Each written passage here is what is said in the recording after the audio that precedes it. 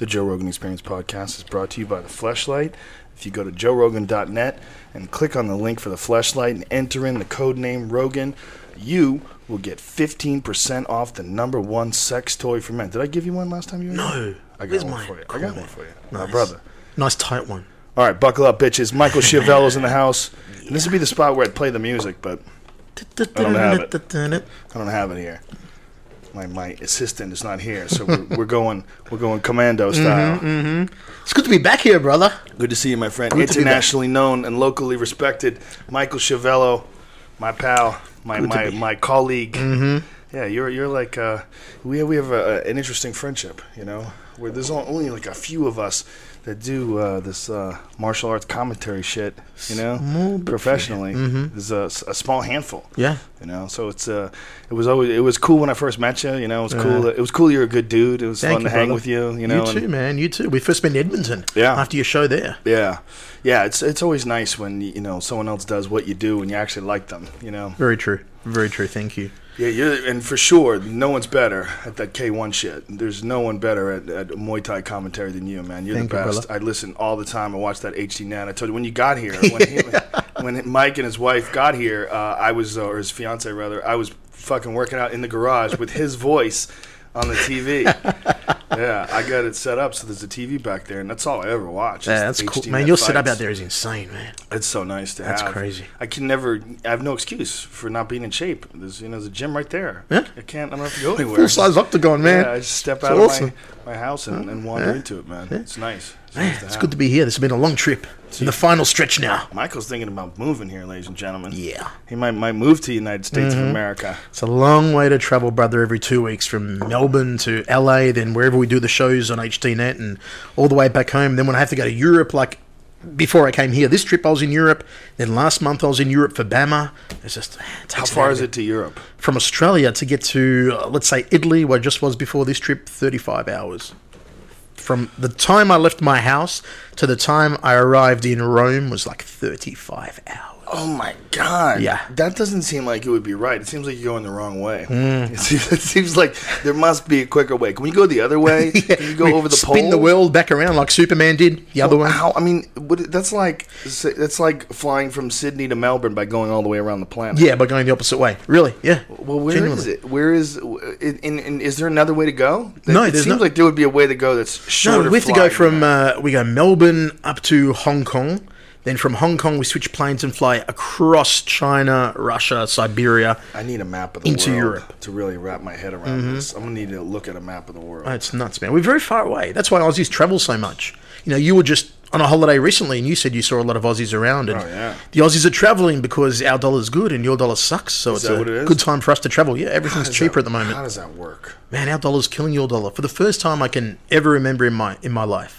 Well, I never knew whether or not you guys had a strong dollar or a weak dollar, but I'll never understand the dollar. I'll never understand. No, I don't understand how it shifts and moves, and I don't understand how ours is so strong. It's such a small population as well. How there's the same amount of people, okay? There's the same amount of stuff, and then somehow or another, there's not as much money and things are closing. Like it seems illogical. Yeah. It seems like if you look at it just from a pure resource-based standpoint, okay, there's a certain amount of oil, there's a certain amount of wood, there's a certain amount of plastic, a certain amount of material to make things, a certain amount of desire and need for these things. So once money gets moving, it pretty much stays moving. But what is it that creates some giant hiccup that fucks the whole system sideways? I mean, if you watch like Inside Job or any of these movies on it, you get to find out what it really is and see how deep the corruption is. But to a layperson like myself who knows very little about economics, it almost seems like it can't happen. But just even countries getting into debt. Yeah. Like Greece is almost bankrupt. Like, what do they do when they run out of money now? What does someone buy Greece? Well, I think we're there. We're right there too. You know, you guys are on the brink of it as well. And what happens when that happens? I mean, I don't know. Your debt's like several $1 trillion. I can't even fathom $1 trillion. Who do we owe the money to? That's what I don't understand. Who are you borrowing? Is it other countries? If every country in the world is in debt, is that the case? That would be the most ridiculous shit ever. If that is the case, it would really. Someone needs to write a book about that. The world as bankruptcy. Because if that is the case, every country, then we have to figure out who they owe the money to. Yeah. And once you find out who they owe the money to, then you find out the New World Order. Exactly. And you find out the real CFR. And maybe Greece and now America is taking their lesson from K1. how to spend too much money and not be able to pay it all back. Yeah, we were talking about this before. Michael's been doing the K1 commentary forever, and all the great K1 events, the Grand Prix, the K1 Max and the Max Grand Prix and the finals, and fuck, you called some amazing fights. But apparently, it's just not as popular as it used to be, and now they're hurting financially. Unfortunately, they're hurting big time financially. They owe most of their top fighters money. They owe a lot of their staff money as well, and it's just not coming through. So, without the money to be able to pay fighters, how are they even going to stage a Grand Prix this year? Yeah. How is the Reem going to get to defend the title if you can't afford your Alistairs and your Butta Hurries and your Semi Schultz and your Rimbo and Bonjaskis? God, I really don't see how that isn't a home run if somebody wanted to pick it up. And I talked to Dana White about this. I said, dude, have you ever thought about buying the K1? And it's like, people don't give a fuck about K1. And it's like, people, don't want to see kickboxing. It's sort of like PKA karate kind of like ruined it. Like there's some really good fights, but people, MMA is so huge and it's so popular that it'd almost be like, and I saw his point, it's like almost like creating your own competitor or something like that, or building up a business that doesn't exist. And but their product though is pretty much once somebody sees it, then you're hooked on it. Yeah, but that's what I'm saying. It's like people might say that like some kickboxing never took off, or maybe he's not as. I know Dana doesn't spend nearly as much time watching kickboxing as I do. I'm a huge K1 fan, and I love watching it. And I watch it all the time. And there's guys that don't get into it, like Eddie Bravo can't get into it, man. He goes, I try to watch it, I can't watch it.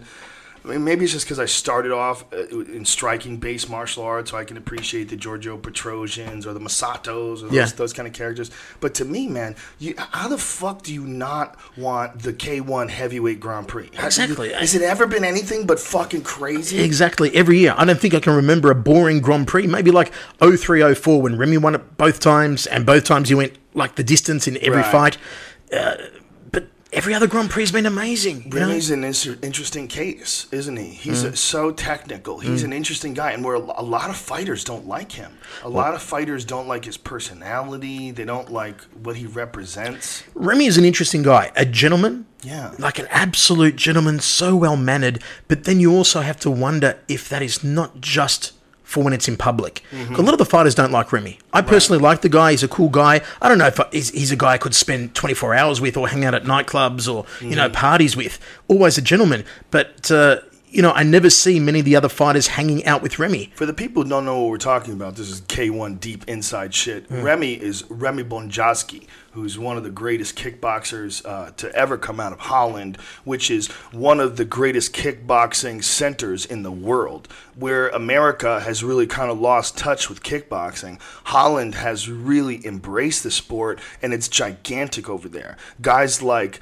Peter Aerts, guys like Ernesto Hoost, and Tyrone Spong, enormously popular. Sure, great. Rob Kamen. Yeah, Raymond Deckers. Who's a great friend of mine, Ramon Deckers. So there's so many great fighters that come out of there. They're huge celebrities over there. Yeah. It's a totally different experience. I mean, Holland's a small country, but their kickboxing is legendary. For this one small part of the world, they've produced some of the greatest kickboxers of all time. And the respect over there for these guys is very mainstream. I mean, 2 years, 2008 it was, Ernesto Hoost got, knighted by, I don't know if it's royal family or the government, must be the royal family of Holland, obviously, got knighted. So we were joking in Japan. I'm like, Ernesto, do I have to call you Sir Ernesto now? But how crazy is that to think a kickboxer gets knighted? Yeah. I mean, could you imagine that happening in America? In America? It happening in Britain even? Yeah. No way Michael Bisping's going to become Sir Michael Bisping anytime soon. Maybe. You never know. In his own mind. He's a popular fella. It is unusual, and if fighters want to learn kickboxing in this day and age, there's two places in the world that they travel to. They will either travel to Thailand or they'll travel to Holland. Yeah. It's that simple. If you want to learn the genuine art of Muay Thai, which is Thailand's national martial art dating back thousands of years and has long been their military martial art, still is their military martial art. You go to Thailand to learn it. Any of the great camps over there, from Fairtex, Sitchatong, the WMC camp in Koh Samui, and you learn the knees, the elbows, the grappling, and all the Thai techniques. If you go to Holland, though, what you're primarily learning is modified Thai. It's the punches, the kicks, and the knees with limited clinching and pretty much no elbows. You know, they have elbow fights over there, obviously, but the main rules are modified Thai, which is knees and no elbows. And why did they eliminate elbows? Just, I think, for the reason that, the cuts, first of all, stop a very good fight. And as much as I love seeing a good elbow, there are a lot of times, especially commentating Muay Thai, where I rue having elbows in the sport, because I've seen some great battles where two guys are going back and forth, just pounding on each other, 4 rounds. We go into the 5th round, you think, oh, this is going to go down to the wire, could be anyone's fight, and then some guy throws one elbow that cuts the other dude, and the cut may not be that deep, but most times they'll tend to stop a fight. You know, if it cuts over the eyes and it's going to run into the eyes. And I've seen perfectly good fights stopped from cuts.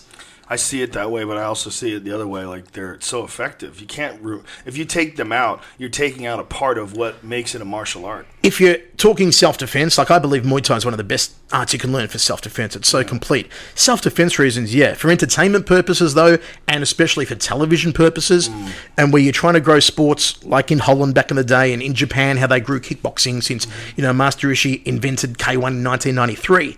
And the thing was all about television ratings. You know, K1 used to have a long-time clinching rule where you could put on a Muay Thai clinch and grapple with the guy like you do in Muay Thai. But now it's like Alistair rolled around. Till Alistair came and, Bob Sapp came along and guys that could hang on to people and just bludgeon them. Yeah. So now it's like one hand, one clinch, knee and release. Yeah. But it's all for television purposes. You know, in Thailand, you have to fight with elbows. You can't fight modified Thai.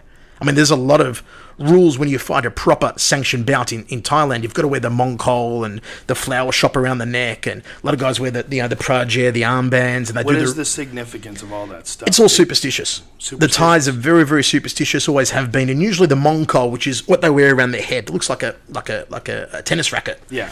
It's compulsory if you fight for the WMC in particular, which is the world sanctioning body, to wear a mongkol on your way to the ring. You have to do it. You also have to do the Waikru Ramoi, which is a pre-fight ritual of the Thai fighter that looks like a dance. I suppose a mix between a dance and a yoga routine almost. And what they are doing there is, it's very deep meaning. They're blessing their corner and asking the gods to bless their corner, thank their trainer, and also bless the opposite corner and hope that your opponent doesn't get hurt too much. And you have to perform this before every single fight, WMC in Thailand in particular. And these guys can go for a long time. Some of them I've seen have been up to 5 minutes long. You know, it's crazy, but it's all part of the beautiful formal history of the sport that they're maintaining. Do you know Sam Sheridan? Do you know who he is? Sam is the writer of A Fighter's Heart, A Fighter's Mind. Yep. He's actually married to my friend Patty, and I got a chance to hang out with that dude and talk to him. He's a really, really cool guy. And he went over there and lived in Thailand, and stayed over there for months and had a Muay Thai fight, and they documented it for a TV show. It was a really fascinating experience, man. It's really, really cool to watch. He did the dance, the Waikru and the Ramoi. Yeah, he did all that before, all traditional. Yep. And it was fascinating. And he got really set up. They set him up with some Yakuza type dude covered in tattoos who's a badass kickboxer. And they tried to say that this guy was like an amateur, but the guy wasn't in that good a shape, and he tired out, and Sam got him. He got hurt before that. He got cracked by this guy. And he's, relatively amateur. Hey, it's crazy over there. It's just so popular. It's on TV every night. It's on Channel 7. Show a lot of the fights. Channel 7 has their own stadium. And as you know, in Thailand, it's not so much about being a world champion. It's about being a stadium champion. And the two main stadiums are Lumpini and Rajdamnern Stadium. And if you're a champion of either one of those stadiums, you're like the man. You're like top of the sport.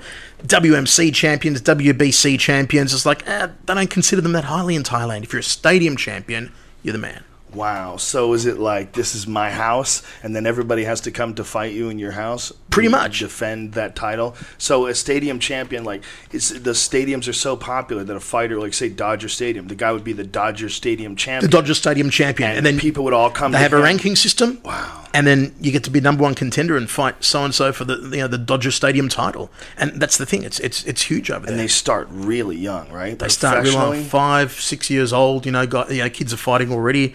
By the time that they reach 18, 19, 20 years old, they've already had 150 fights. God. We're commentating Thai guys. Sanchai saw Kingstar. YouTube him. He's amazing. Does these acrobatic cartwheel kicks. Former Lumpini and Regiment champion, multiple champion, and commentating him just a fight that he had in Queensland, Australia a few weeks ago against Kurt Finlayson.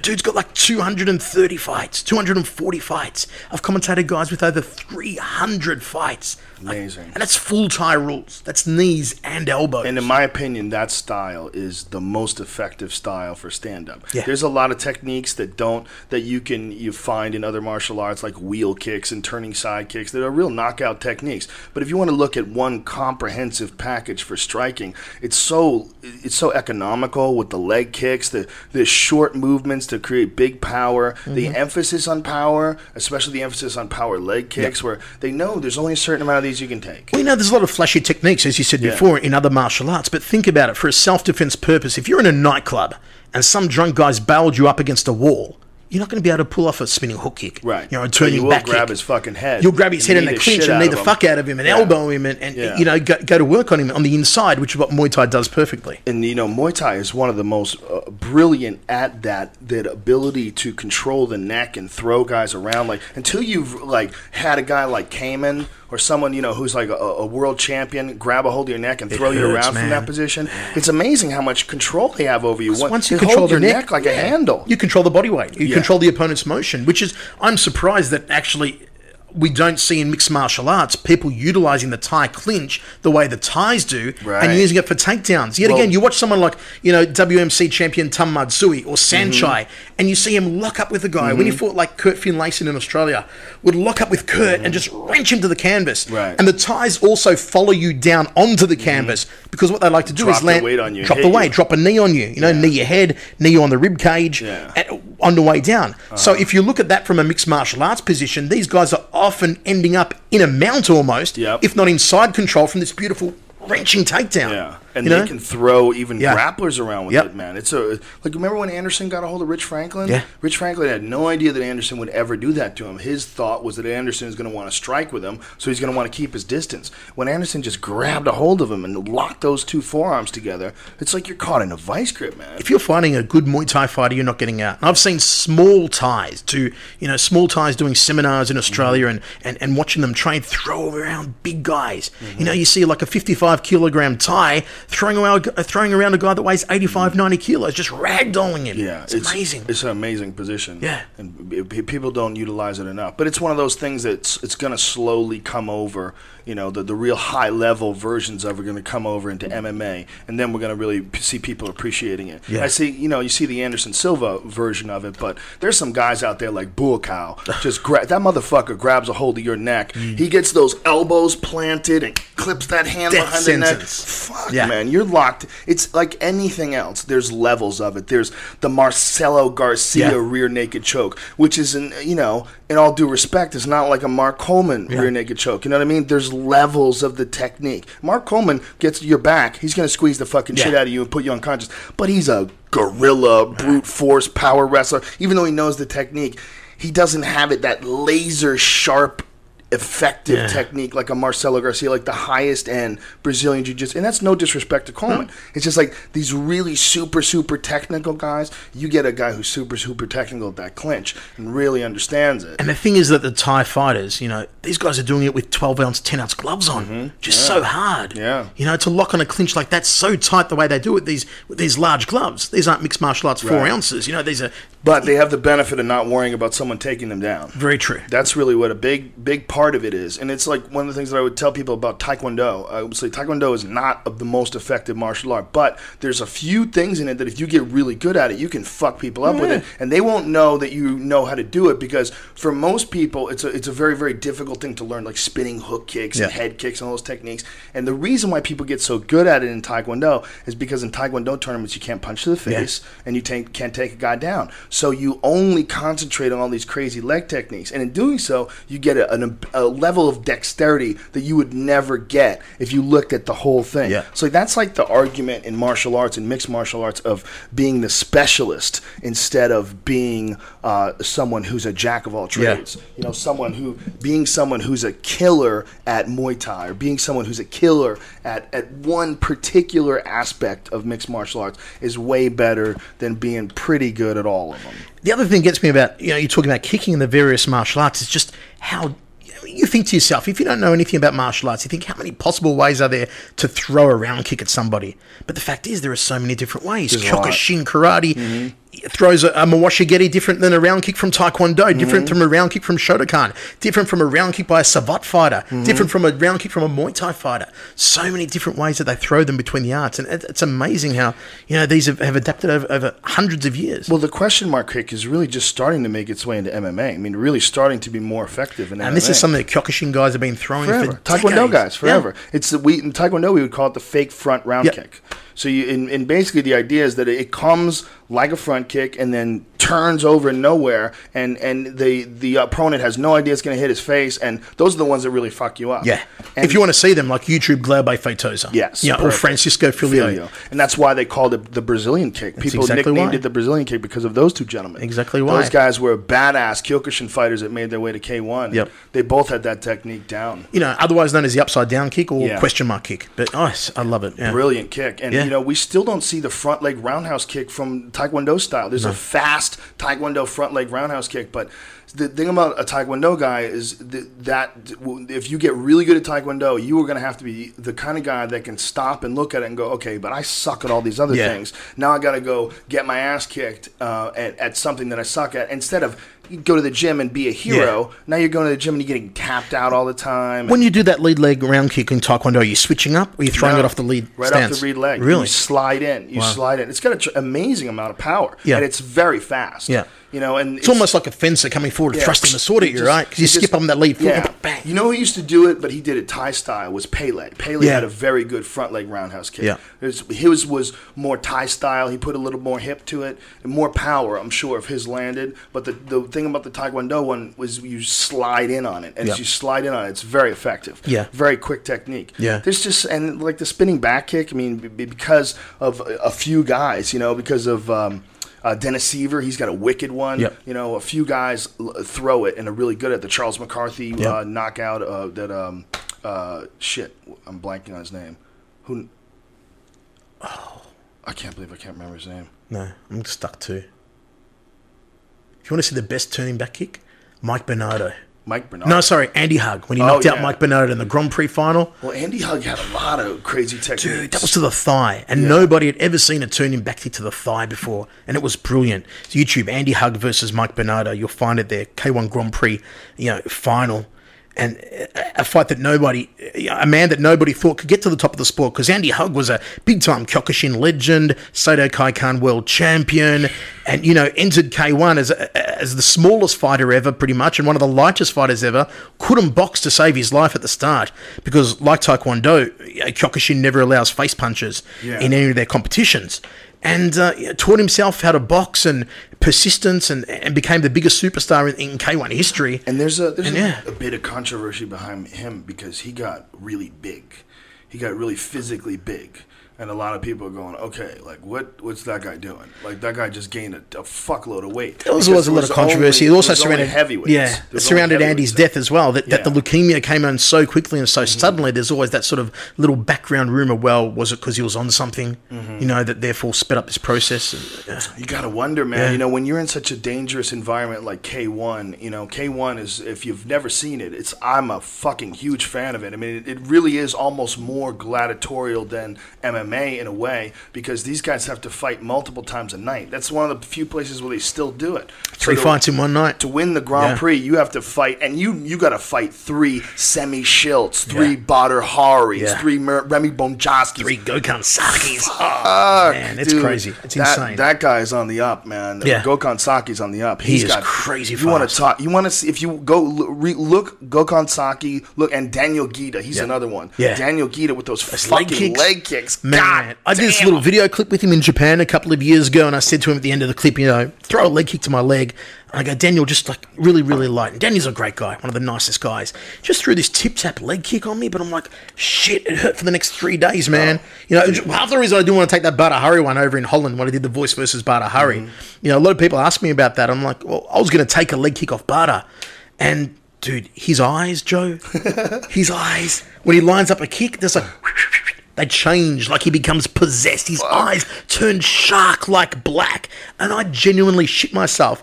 So I'm standing there, standing in front of Butter, and Butter goes to me, Mikey, have you got insurance? And I'm like, yeah, whatever, man. He goes, no. Have you got insurance? And then Butter's coach, man, Mike from Mike's Gym's like, yeah, do you have insurance? And they all start talking Dutch to each other with these, like, concerned looks for me. I'm saying to my producer Daryl, what the fuck's going on? What are these guys talking about? Yeah. And then Melvin sort of just gives me this look as if to say, don't do it, don't take the leg kick. Melvin Manhoof? Manhoof, yeah. Listen, man, when Melvin Manhoof is telling you it's dangerous, Melvin's like, a dude who goes into the cage with a dog collar on, a guy who looks like a goddamn superhero in a comic book. And I put the pad there and I was ready, and I just shit myself. Gave it to Mike Passanier and I said, hell, you take the kick. And you can hear the thud, when you watch the show.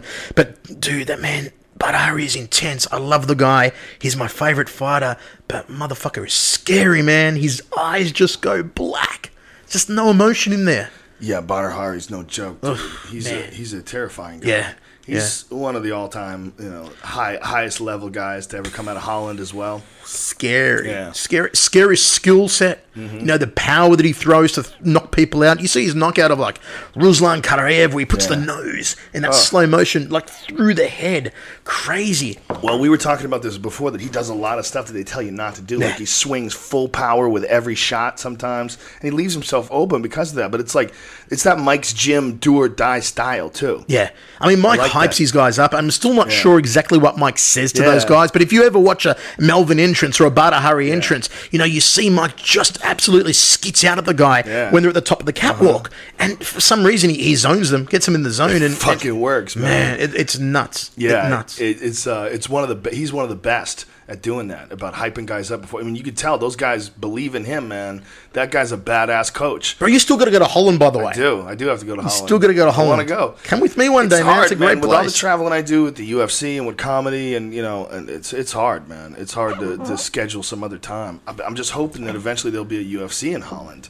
I mean, I think there's some laws against it right now, which is outrageous when you consider their great history in kickboxing that we talked about. Holland, politicians, don't be stupid. You can make a lot of money, and the world needs to see it. You guys are the birth of the greatest form of kickboxing that the world has ever known, in my opinion. I think I love the Thais, and the Thais created Muay Thai, but I believe that the Dutch took it to the next level. Yeah. They took it to another level. Yeah. Guys like Rob Kamen, he took it to another level. Ivan Hippolyte, Gilbert Ballantyne, the pioneers that went to Thailand and fought and brought this stuff back over to Holland. Yeah. And then took it from there. And when you watch Ramon Decker's fight, and we fought in Thailand, he was doing some shit that his hands, that's what the Dutch did. They added much superior hand technique. Well, this is the thing with the Thais. The Thais always, and still to this day, start very slowly. The reason being that in Thailand, they bet on the fights. So even while the fight starts, they're still taking bets. So traditionally what the Thais would do would be to start very slowly and let the bets come in and not turn on the pace until the third round. And still what they do to this day. So still, when you find most Westerners fighting a Thai, particularly in Thailand, I always think the best thing to do is just go for their jawline. Straight away, bull rush them, go hell for leather on the Thai's jaw. Because usually he's going to start very slow, he's going to sit back with that style, set his pace to the music, and that music picks up in intensity. Yeah. As every round goes on. For those that don't know, Muay Thai, traditional Muay Thai, is always accompanied by music. And usually in Thailand, it's a live band ringside. They have an oboe, they have the little cymbals, they have like a fucking thing that looks like a guitar.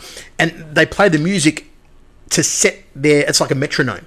So they set their time to it. And as the rounds go on, the music gets quicker and quicker and quicker. If you've watched Kickboxer, the movie, you'll see it on there, the music in the background. And, the Thais always traditionally start very, very slowly. First 2 rounds can be an absolute fucking cure for insomnia when you're watching Muay Thai if you don't know what you're watching. In the third round, though, these fuckers just turn it up and they start slamming those leg kicks. And they're not big combination fighters. They just measure with these leg kicks and boom!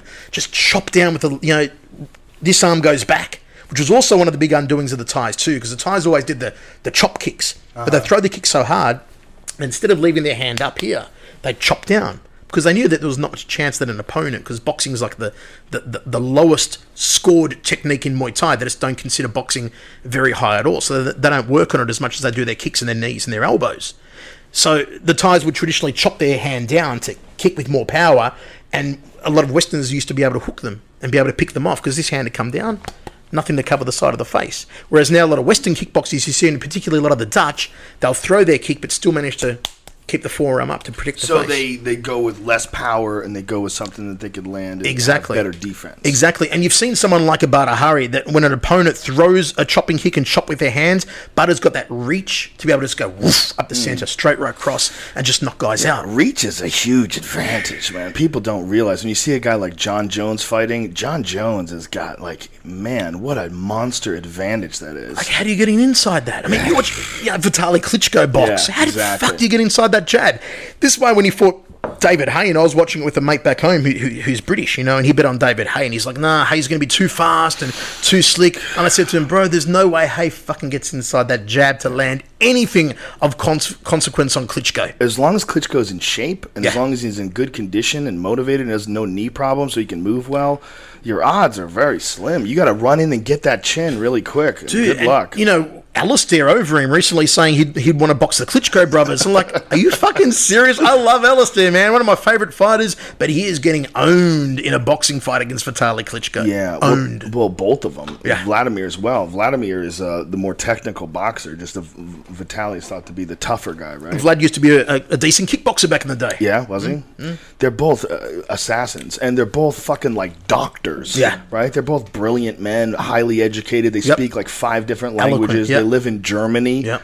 Their scores for like their how many people watch their shows, Just their fucking ratings, insane. Their ratings for their fights in Germany can't be believed. Yeah. Like, there's no reason for them to ever even consider fighting in America. They get seen by like 19 million fucking people over there. And that's who the Europeans like. An eloquent, technical fighter like that pulls in the audiences. Going back to Andy Hug, we were talking about before. When Andy used to fight and his fights were broadcast on Swiss TV Live, it would outrate the tennis matches of Martina Hingis and outrate the Swiss national soccer team. I mean, just fucking extraordinary figures that they used to do. And Andy, like the Klitschko's, was well-spoken, clean-cut, highly educated, could speak 3 or 4 languages, and there was nothing to dislike about the guy. I never got to meet him, but I did get to interview him over the phone probably about 2 years before he died. And just talking to him, he was just eloquent, could tell a story without a flinch, without an and an It was just tremendous. How old was Andy Hug when he died? He was pretty young, right? He was young, was maybe, I can't remember, maybe mid-30s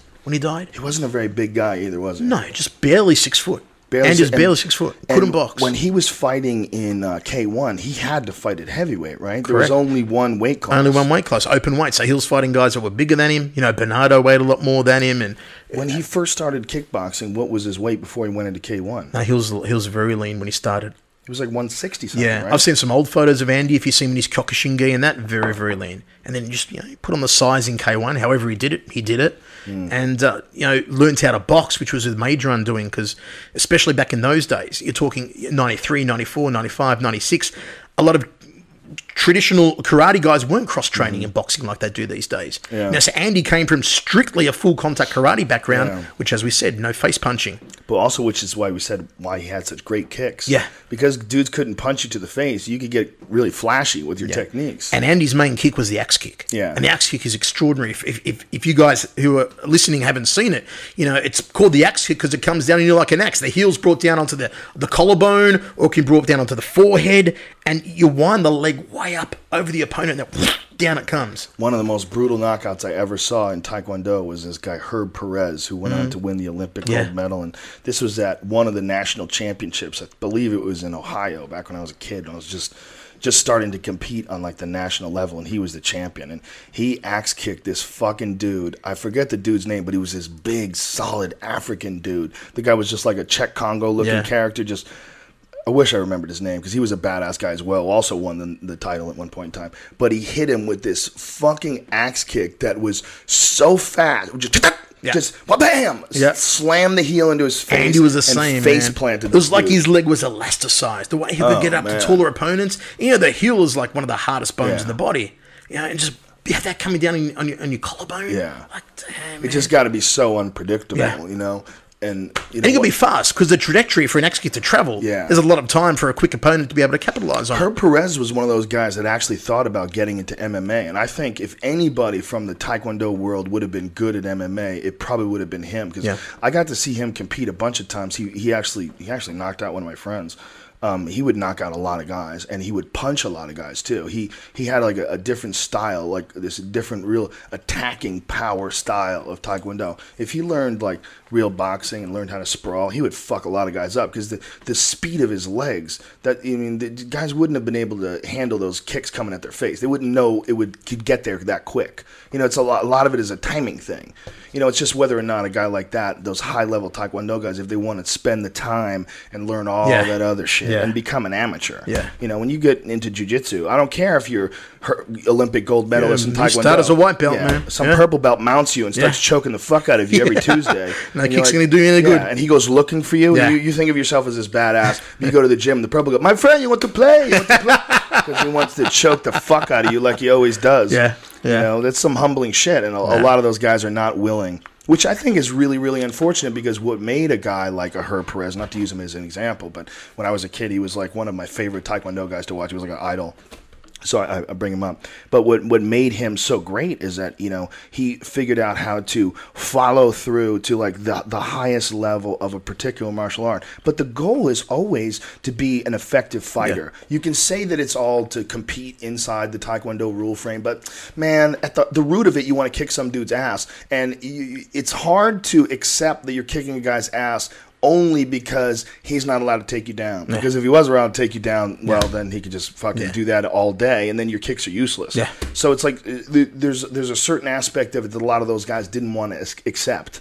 You know, they want to still think that they're this assassin when they are, as long as the rules are very specific. And that's the thing, you know, for 7.5 years, I edited the Australian equivalent of Black Belt magazine called Blitz magazine, and you know, writing about all the different martial arts and the traditional arts, and we do sequence frames, you know, to show defenses against knife attacks and defenses against boxing and all this sort of stuff. And you look back at it now after the propagation of mixed martial arts and the popularity of mixed martial arts that exposed so many of the myths. And I flick back through some of the old magazines, I'm like, what the fuck, man? This shit just would not work. Guys coming out with a knife, and guys coming out with a club, you're gonna do like a fucking X defense, and then, you know, spinning hook kick to the guy. It's like, come on, man. Yeah, there was some ridiculous shit going on. But and a lot of the guys that would believe that shit so much. And this was one of the things that absolutely put me off working for the magazine towards the end, was hating having to write about instructors and how humble they were. And, you know, that they had no ego whatsoever. And these are the same guys that are ringing you up saying, I want to be on the front cover of the magazine. I want a poster of myself inside. I want to buy 5 pages of advertising. I want to check the story out and make sure the write-up's good. But then you've got to write out humble, you know, and appreciative they are, and bowing and doing it for very little money. And it's just like, just sort of gave me a very bad taste for some traditional martial artists that believe a lot of their own hype. That said, though, I'm a big fan of traditional martial arts because I love the aesthetics of it as well. Well, traditional martial arts are much like any sort of school of philosophy where one person knows more than you and they're going to teach you. Yep. You're going to get 2 different types. You're going to get true masters. And by true masters, I just mean someone who really, truly is a person who has some knowledge and they want to bestow it, and that's the life they're living, that's the way they're living. And you're going to get some charlatans. You're going to get a lot of people just like cult leaders. You know, there are people out there that I believe that are legitimate spiritual leaders. And by what they are is they're a person that's on a road and they're further ahead than you. You know, if the guy's been living at a Buddhist monastery, you know, eating a very raw vegan diet, meditating all day for 10 years, that's an experience that very, very few people have ever attempted. And if you hung out with that guy or talked to him, I guarantee you can pick something up from him. By that same token, there's a lot of charlatan cult leaders in martial arts, and there are so many of them out there that More than not, exactly. Yeah. And the way that the students look up to these guys and put them on a pedestal, it's like they're messiahs almost. And it's a shame to see a lot of instructors take advantage of that just for monetary gain. Yes. And there's so many of them out there. And, you know, I've seen instructors around the world, and several stories of instructors who have taken advantage of students, for sexual purposes and stuff like that, just because the control, the seeming mind control they have, that they implement in those students, it's cultish. It's crazy, man. It's really common. Yeah. It's really common. Yeah. Like, if you look up, like, scandals, and there's always things happening in karate schools. Because ultimate power corrupts ultimately, you know, or absolutely, or whatever. Yeah. It is like being in a cult. When you have everybody going, yes, sir! Yeah. You can become some asshole and really believe that shit. That's the thing that I least liked about Taekwondo when I was a child.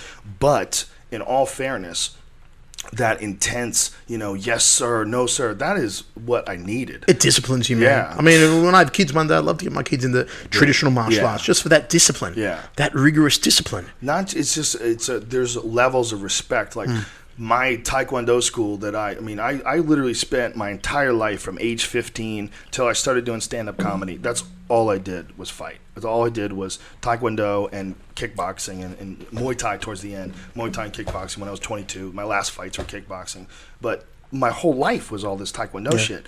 And I would go from this world of very little order, which my life was, to all of a sudden, some guy's fucking screaming at you, and it's like, yes sir, and he's telling you go, and this whole bowing and this respect thing, and then actually like becoming a black belt, like all of that to me was like, this was like it forced me into thinking at a higher level. It forced me into like composing myself, presenting myself on a higher level, that I had a higher calling to answer to.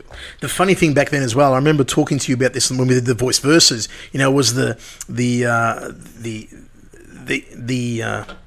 black belt, how much people thought of black belts back then. I remember, and I told you this story when I was when I was 12 years old. I remember at high school, kid come up to me and we were talking about karate and being a black belt, and he's like, yeah, here in Australia, you're not allowed to be any more than a 5th dan black belt, or you're considered a lethal weapon. You've got to leave the country. I was like, what? And you believe that shit back then? Well, I was in a plane with Boss Rutan, and we're getting on board, and the woman goes, where do I know that guy from? I go, that's Boss Rutan. I go, this is a former UFC heavyweight champion, one of the greatest martial artists ever. He's a legend. And she goes, oh, well, my boyfriend is big into that, martial arts. I go, yeah? And she goes, yeah, he actually had to get his hands registered. She actually said this, right? So I go over, I'm a fucking asshole. Of course, I have to go over, and I go, boss, that woman over there said that her boyfriend's a big fan of mixed martial arts, and he's such a bad motherfucker, he had to get his hands registered. And of course, Boss Rude is like, this is not true. This is not true. Don't do that. Don't do that. Who tells you this? He's a liar. He just lies. So you do that so well. He was pretty polite about it, but man, he couldn't stop doing it. This fucking guy? Come on. He registers his hands. Come on. He's fucking.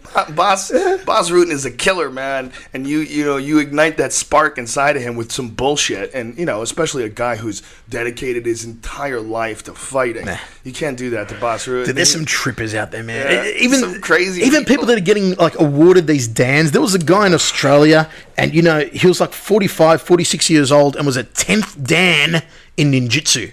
A 10th dan fucking ninja. Right. He'd wear all the shit, the fucking shit that they wear with shurikens and all that sort of stuff. It's like a 10th dan. You're a 45-year-old 10th dan white ninja. Amazing. In ninjutsu. Right? Who the fuck is there a real school of ninjutsu? Can you really directly study ninjutsu? Because wasn't being a ninja being an assassin? It was secretive, too. Yeah, there's not some shit they just tell white people.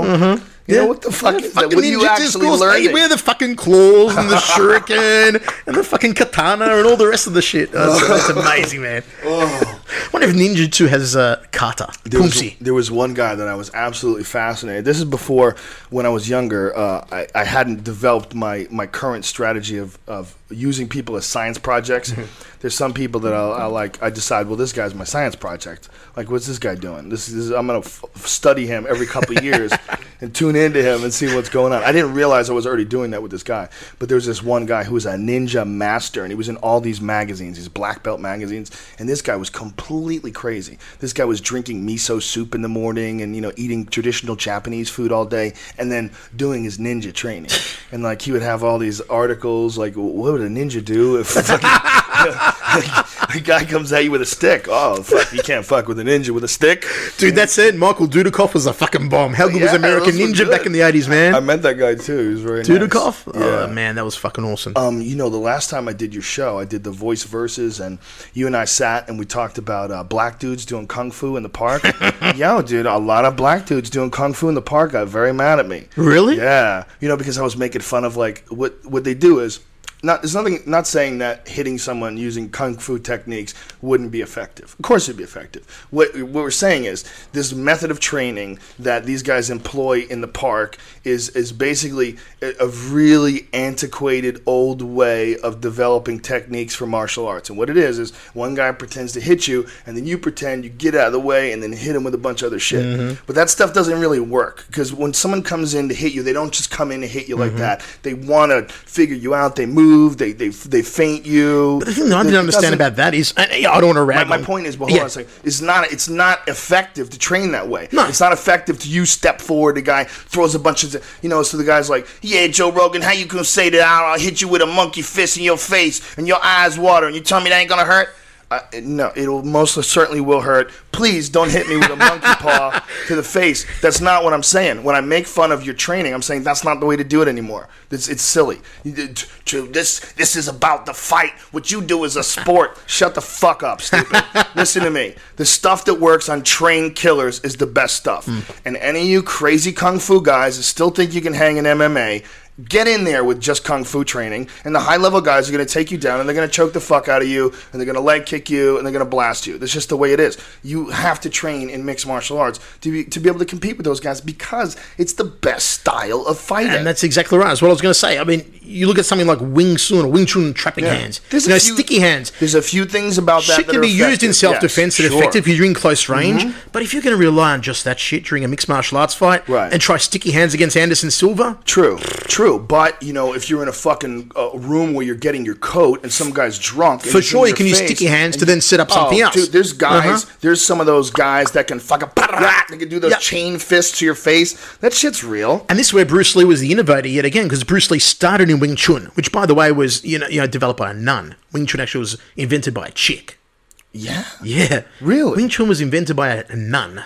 Oh, you told me this before. Explain this, though. I don't know the full history. I just know that a chick, invented Wing Chun. And then, of course, most of the great masters of it were men. Yip Man was Bruce Lee's teacher, of course. I bet she probably got tired of dudes trying to fuck her. I'm staying virgin. Yeah, if you're a chick and your whole style of fighting is based on staying in one line, I mean, that's obviously a chick that did not want to spread her legs. She's backed up against the wall. Very few techniques with the kicks. Yeah. Very short little kicks to the bottom of the short legs. Snapping techniques. That's where Bruce Lee was smart. He then realized, okay, Wing Chun gave him his base and all the Shaolin wooden dummy stuff that they practice on, all those trapping hands, and from there, though, he started to cross-train. He was the first real one to do it. He was a genius. He was way ahead of his time. Yeah. And people, they look at Bruce Lee movies, and they're fun and everything, but if you know really about Bruce Lee, the techniques that he used in his movies, he just used because they look cool. Dude, remember, his fighting style of Jeet Kune Do. Enter the Dragon, the first time that mixed martial arts was on movies, right? When he fought, Sammo Hung was the guy he fought. Right. Takes him down in arm bars. Look at the 4-ounce gloves on. I was like, it's fucking mixed martial arts. Here in the 70s, we're seeing it on the screen. You know who started to train him in grappling, right? Judo Gene LaBelle. Yeah.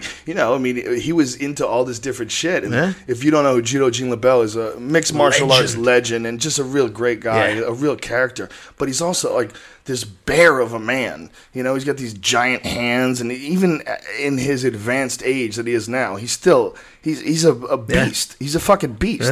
And back then, my God, back when he was a U.S. champion judo player, I mean, dude, he was an animal, man. He was a fucking beast. So a guy like Bruce Lee, who didn't know any grappling, well, let me show you something here, kid. But he's 135 pounds. You get that motherfucker hoisting you through the air. All that trapping hands is doing nothing. Nothing at all. Yeah, he's going to hit you with the earth. No. Judo guys are the scariest guys ever to fight if you're wearing clothes. Because they just grab a hold of your clothes and fucking throw you through the air on your head. The thing with judo, and a lot of people underestimate judo as well, which I think is an awesome martial art. And like Guy Mezger said to me one day, he goes, brother, I judo throw you on the carpet, you're going to hospital. I judo throw you on the street, you're going to the fucking morgue. I thought for me that summed it up perfectly. Yeah. You know, that's judo. That's how impressive judo can be, done by a good, a good student of it. Oh, yeah. Shit's fucking lethal. Any real high level wrestling. Yeah. Any judo's good, but if a guy fucking really knows how to wrestle and gets your back and suplexes you on the canvas, you're fucked. Yeah. It's anybody who can control your body and then slam you to the ground. And there's stuff that happens in the UFC fight, and the guy survives it, and the guy will be okay. Like, a perfect example is that Randleman Fedor fight, where Randleman suplexed Fedor right onto his fucking head. Mm-hmm. Luckily for Fedor, this is on a padded floor, and there's like give to the floor. I don't know how givey the floor is in Pride, but the UFC has definitely got some give to it. It's changed over the years. Yeah, it's changed over the years. Yeah, a lot of times, Fedor was fucked when he got from that though. But he recovered, He's fucking swinging and eventually won it. Caught him in a Kimura shortly after. Yeah. But what I was going to say was that if that was on the concrete, that's you're dead. He's dead. Forget it. You're hitting him with the earth. It's like hitting him with a giant rock that weighs 300 pounds. There's two of you flying through the air, and you're slamming into this earth. Have you ever been in a self-defense situation?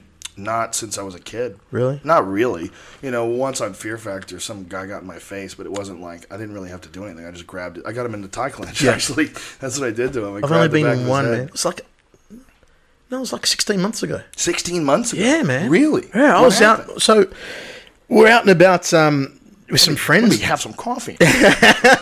We're out and about with some friends, and Irene and I and her sister and her cousin and her brother-in-law, and we're driving back home, and I'm sort of parked at the lights, and this guy's, I just got my brand new car, by the way, and the girls were sitting in the back seat, and it was Irene, her sister, brother-in-law, and her cousin was in the front seat with me, and this guy's just come across the street and just gone woof on the window of the car. The girls are fucking freaking out. This guy's just fucking smacked my window, right?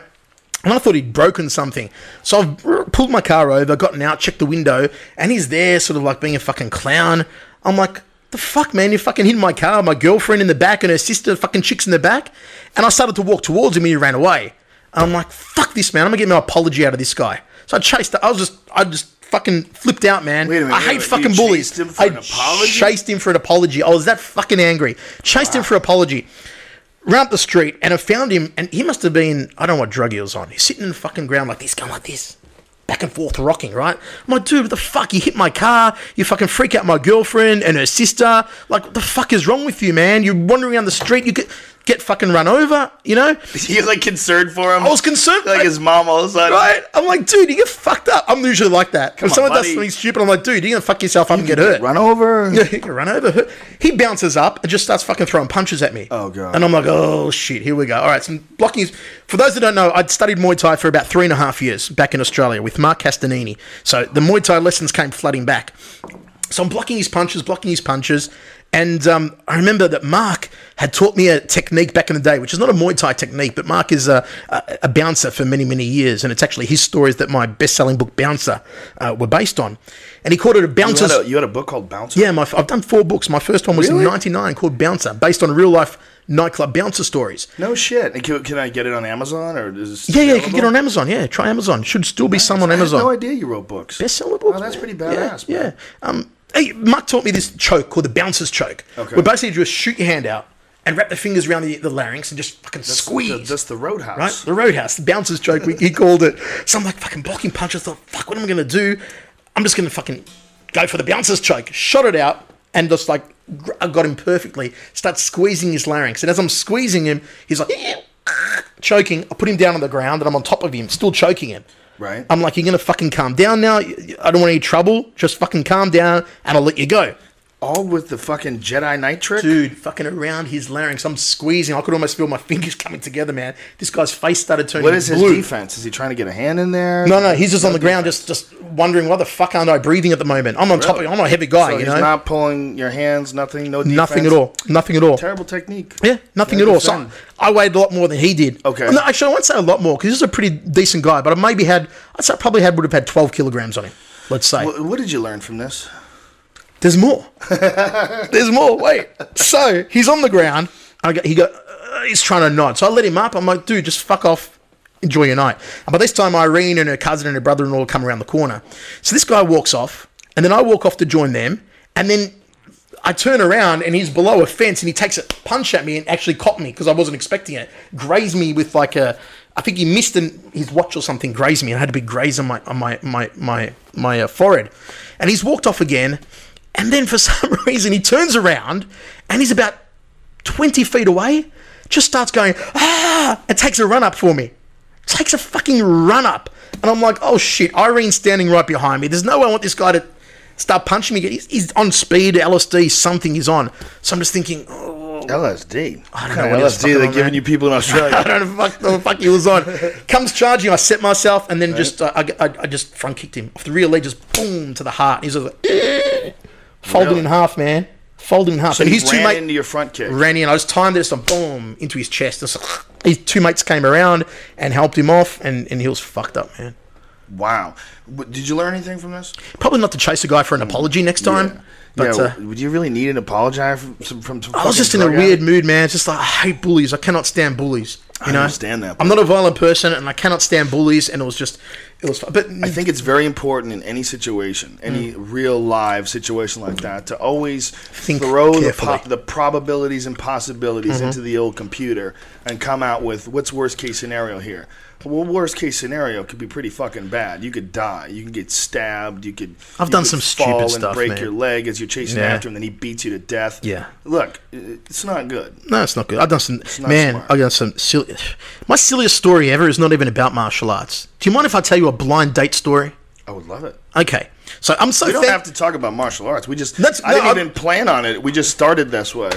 And we just, that's what it became. Let me tell you, I'm so happy now because Irene's like the best woman in the world, and we're engaged now. I proposed to her in Rome like a couple of weeks ago. I'm so thrilled because some of the experiences I had with women in the past, Joe. Seriously, let me tell you about this blind date. I never used to go on blind dates, and I used to work on radio on a very popular station in Melbourne called Kicks FM, and because I had this nice voice that everyone thinks, I still think is that good, but I used to have girls ringing the studio all the time asking me to go out with them. You don't think your voice is good? No, I never liked my voice. But you call yourself The Voice. I don't. I was given that nickname. But you keep it. I keep it. I do. And it's your Twitter name, Schiavello Voice. I stuck with it. It was actually given to me by Andy Raymond on Fox Sports in Australia. Someone was asking me about that on Twitter. It's always good to have a nickname. It is always good. It works. I'm sorry, go ahead. Oh, yeah, cool. This is a cool story. You're going to like this one. It's a bit of a long story, but you'll be entertained. So anyway, these girls used to ring the radio station every day, wanting to go out. I'm like, no, never. Then this one chick rang up, and her name was Elizabeth, and she had the hottest fucking voice on the phone. A beautiful voice. And I thought to myself, fuck, man, I haven't been getting any action lately. I may as well go on a blind date and just see if I can maybe, these chicks is hot and fucking get my dick wet. So Elizabeth rang up, and I'm like, oh, yeah, okay, cool. Maybe we'll go out. Tell me, what do you look like? She's like, I'm blonde, and I've got a beach body and blue eyes. I'm like, all right, cool, we're good. Let's hook up. Let's go out. So night comes to go out. My first blind date ever. I drive to her house, which is up in the fucking sticks in the middle of nowhere. I'm thinking to myself, this girl better be fucking hot because I'm driving all this way. Pull up at her house, park in the gravel driveway. Front door opens, and out walks this thing that looked like she should have been living under a fucking bridge, okay? If she had a beach body, it was the body of a fucking beached whale. A blonde, greasy hair, acne on her fucking face. She's wearing this, like, black shawly sort of dress just draping on her like fucking Morticia, but not thin Morticia. This girl is, like, twice my size, man. She's a fucking beast. Cut to you naked, white as paper, bright fluorescent lights, you're boning her, zits popping in your grip. Fuck, man. 70s music playing. Dude, she walked out. I should have put the foot on the gas then and gone. No. She walked out, and she's in barefoot walking on the gravel driveway, holding stilettos in her hand. I'm like, this fucking dirty bitch with her dirty feet going to get in my car now. She hops in the car, and we're driving into town because I booked a sushi restaurant and a movie, and then to go to a nightclub that my mate had just opened up. Why didn't you just say, I'll be right back? I forgot something. I still am so much of a gentleman that I couldn't do it, man. I couldn't bring myself to just drive off on her. So we're driving into town, and it was raining. And the reason I can remember it was raining was because I had the windows up. And the reason I remember that is because I'm driving. I'm like, oh, this chick reeked of the worst fucking BO you can imagine. Come on. Imagine going to the gym for a week and not showering. She fucking reeked. So I'm driving, one hand on the wheel. How many years ago is this? This is 2000, 11 years ago. One hand on the wheel, smelling my other hand. to try and get rid of her fucking smell ponging up my car. So I get into town, and I thought, fuck the sushi restaurant. I'm not going to spend money on sushi for this pig. I'm going to take it to TGI Fridays, right? So we go to TGI Fridays, and we got the movie we're going to go see. And I hate missing the trailers to movies. So I'm like, fucking, Elizabeth, finish your dinner in half an hour. Movie starts at 8:30. We're going to go to the films. Okay. You think a chick's on a date and she's trying to impress you, she'll get a decent dinner, but nothing big.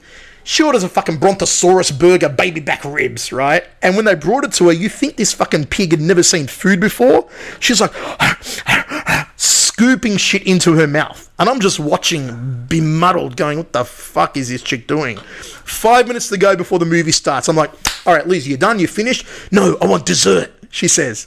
I'm like, all right, fuck. So she orders dessert. This like chocolate turtle thing you get at TGI's, like fudge and cream and ice cream and chocolate. She scoffs this thing like she'd never seen a dessert in her life. And trust me, this fucking troll had seen a lot of desserts. She finishes up.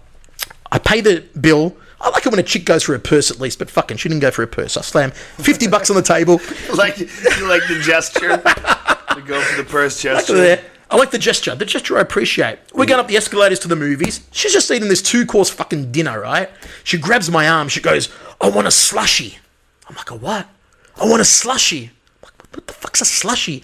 She doesn't even say it, bro. I swear. Oh, my godchild. She just points to a picture of a Slurpee, we call it in Australia. And she goes, ugh, points and grunts. So I go to the candy bar. Oh. She gets a choc top ice cream, a big box of fucking popcorn, and a Coke Slurpee. Doesn't reach for her money. I get nothing. All right, put $20 in the fucking popcorn counter, sitting in the movies, watching some romantic fucking Julia Roberts film. This bitch is smelling up the cinema. Oh. She is dipping her ice cream into the popcorn and eating it, right? And then slurping on this fucking Slurpee while she's ponging up the cinema. I'm texting my mate on the phone going, dude, there's no way I'm bringing this fucking pig dog to your nightclub. I've got to get rid of her. See you another time. So the movie finishes, and she's like, oh, we're going to go to your mate's nightclub? I'm like, yeah, nah, he's not there tonight. It's shut. We'll go another time. How about I drop you home? So driving her home, and I'm thinking to myself, fuck, this fucking animal is going to go for the goodnight kiss. If she goes to the goodnight kiss, I'm fucked. She'll pin me like fucking Hulk Hogan, pin me down and kiss me. So I'm like, think, Michael. Think, how do you get out of the goodnight kiss with this pig? And then I thought, bit of reverse psychology.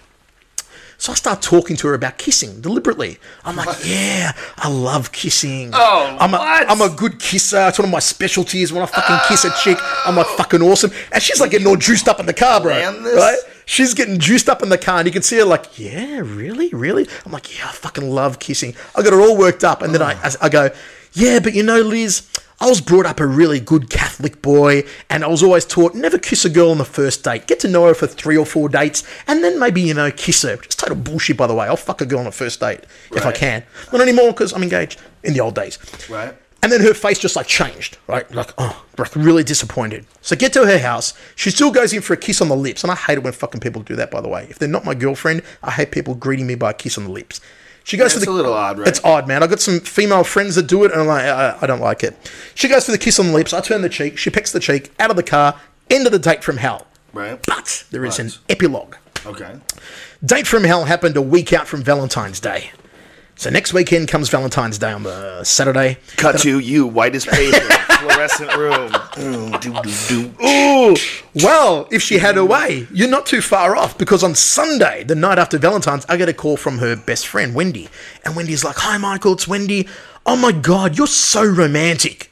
I'm like, oh, am I, Wendy? Cool, thanks. Why? She goes, oh my God, the giant teddy bear and the flowers and the chocolates you sent to Elizabeth for Valentine's Day were so romantic. I'm like, huh? What?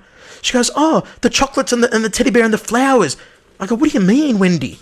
Oh, well, I rang Liz yesterday or last night, and she couldn't talk, and she was all breathy and panty, and said she couldn't talk to me because she was in bed with you. I fucking lost the plot. I hung up from Wendy. I rang Liz. I'm like, you fucking beast of a woman. I go, not only was our date the worst fucking date from hell, which is why I didn't ring you, I go, then I actually felt sorry for you when you sent yourself chocolates and a teddy bear and fucking flowers on Valentine's Day, because that's a sad, lonely person that does that and tells all her friends. But the moment you insinuate that I'm fucking your ugly ass on Valentine's night and go telling everyone, My brother, this is related directly to you chasing down that dude that knocked on the window. Really? This is all the same. Is it all the same? You're creating unnecessary conflict in your life. This poor girl was genetically fucked by Thor's hammer. So here you are rubbing salt into the wound because her sad ass is pretending to be fucking you. I was sorry for her when she sent us out the gifts, but then you go around flapping your gums that you're fucking me. Listen, man, you got dealt a couple of aces. Some people get two twos. You know, that's just the way life is. Get this one, though. I'll tell you another freaky girl experience from the past. Chick that I met. You see, I got a lot of these, man. You're getting into this conflict with this woman, though, unnecessarily. This other one I met at a club. Chasing that guy. This other one I met at a club. You don't feel bad for that beast?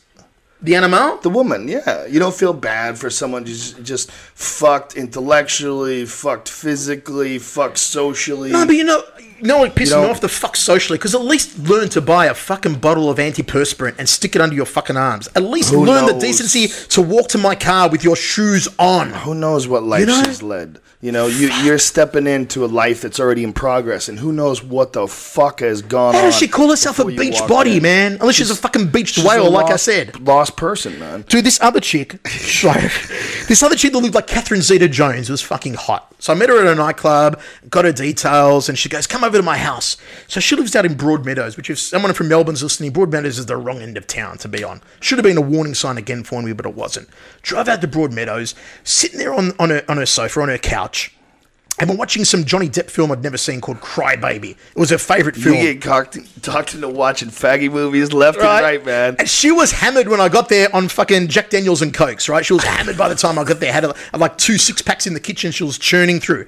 Sitting there watching this. It was a video tape, actually, watching it. And the first thing I noticed was there's a little coffee table to the side of the couch where I was sitting. There was a fucking butcher's knife, brother, that big, just sitting there. There's no meat there, nothing. Just a fucking knife that big.